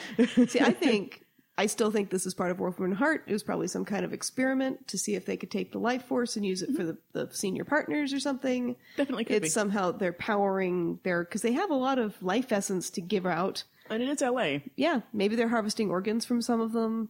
Wolfram and Hart is there. And so they just made a call into corporate, and corporate was like, stop the spell. Man, it would have been so awesome if there was some scene when Buffy went back to LA to visit Angel where Wolfram and Hart just scatters. Yeah, they're like, oh God, it's her. Yeah. Run. Lindsay pees his pants. Yeah. That would be good. They get their own tangle with Slayers. Yeah. Well, that's why they're in LA instead of on the Hellmouth. Because it seems like Wolfram and Hart would totally draw from the Hellmouth. You would think, but there are Slayers. Yeah, there are vampire Slayers there. There's vampire Slayers there, and that's just, it's too much. Although Lila and Lindsay are delighted by the Slayer they have in their true. employ. Yeah. It's very true. I love that scene so much because I'm weird. Buffy is giving Chanterelle a tour of her apartment, meaning that she announces the tour, walks 2 feet into the living room / bedroom, and says, "This concludes our tour." And she's back in Slayer mode. She's dressed in tight clothes instead of the loose baggy stuff. We can tell she's back. She's still butchy, a little butchy. Well, I mean, she's more like Cleveland Buffy than regular Buffy so far. She's still very Slayer. Yep. Yeah. Chanterelle clearly loves it. Buffy tells her the rent is paid up for 3 weeks, and she got Chanterelle a job at the diner. Buffy tells her that the boss, while repulsive, won't try anything. Buffy says she'll call and see if Chanterelle is doing okay, but I don't get the impression that she ever does, because Buffy has to go stuff her awesome self back into Sunnydale and loses a lot of what she became in L.A. Chanterelle confesses that she isn't good at looking after herself particularly, and Buffy tells her it gets easier and takes practice. Chanterelle looks at Buffy's name tag and asks if she can be Anne. Buffy smiles, because of course she can be Anne. Anne kicks ass. Yep. And she did. She saved people. Oh, yeah. Yeah, and Chanterelle took care of not just herself, but a group of people. A huge group of people, yeah. Even if Buffy had died in the pit, those other people would have lived. Mm-hmm. And that's what Chanterelle will dedicate her entire life to that now. Mm-hmm. And Buffy will never know how much this act of kindness means to Chanterelle, or Anne now, but we will.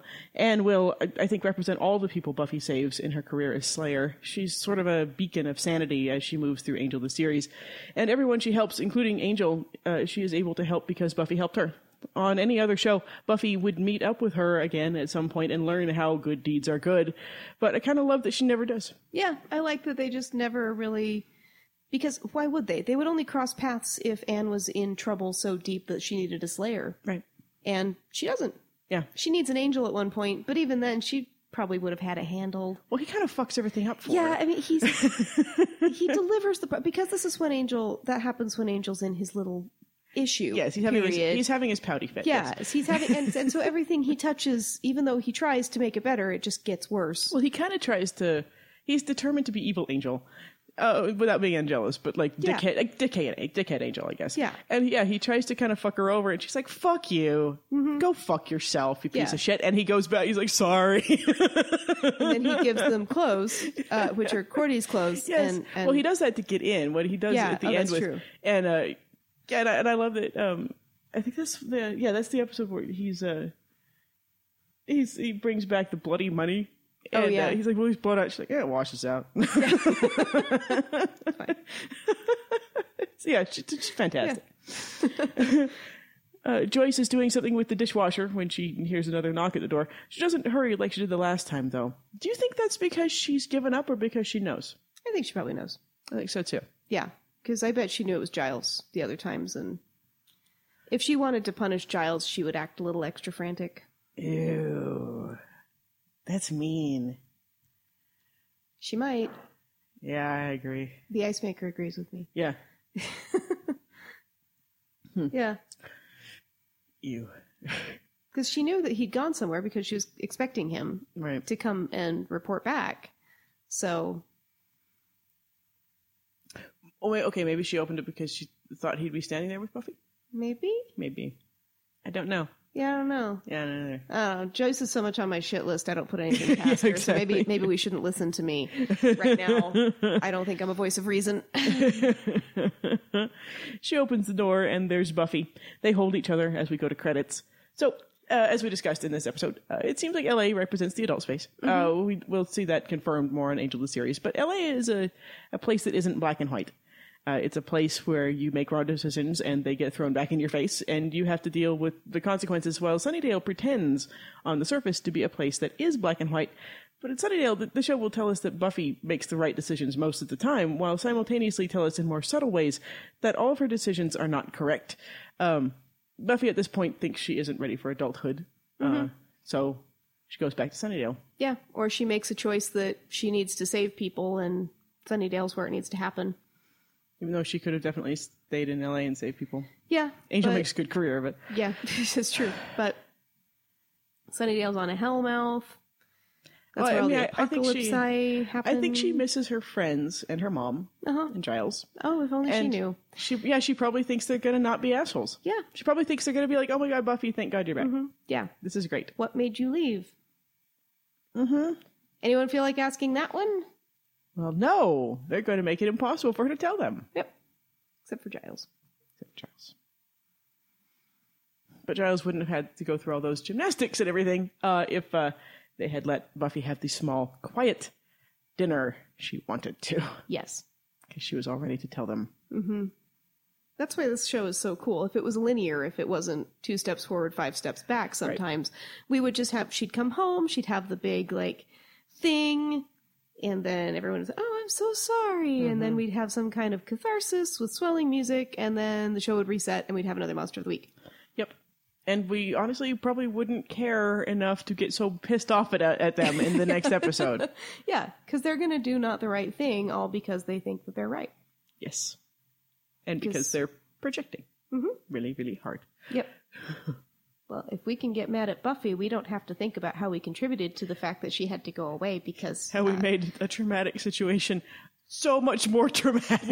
The worst possible outcome that could have come out of all of those ingredients. It is so much worse than a worst case scenario I could probably come up with if I sat there and thought about it. Yeah.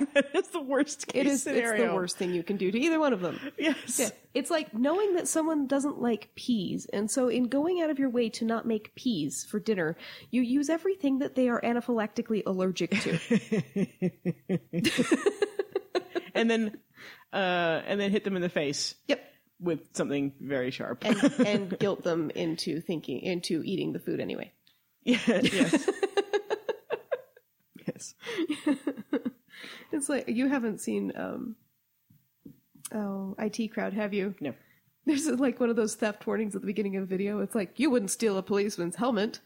You wouldn't you wouldn't steal a policeman's helmet from like a dead guy and shit in it and give it to his dead wife. That's pretty much what happened to Buffy. Yeah, yes. Pretty much, yeah. Someone stole her helmet, shit in it, and then gave it to her dead wife, yes. Yes. That's pretty much what happened. Yeah, or the widow, or I'll find the clip. It's funny. Yeah. There's just going to be a lot of clips on this one. So, anything else about this one? Not really. Most of the stuff I want to talk about in this one strangely comes up in the next one. Yeah, it sets us up for the next one. Yeah, it's all this kinetic energy we're building. Because poor us, we thought her friends would be cool. Yeah. Yeah. People are shit. Yes. Yes. Yes. Mm-hmm. So yeah. Done? Yeah. So this is, after all, the Dodgy's Club podcast, where all members are exceptional. Next time we'll have schnapps. I've had schnapps.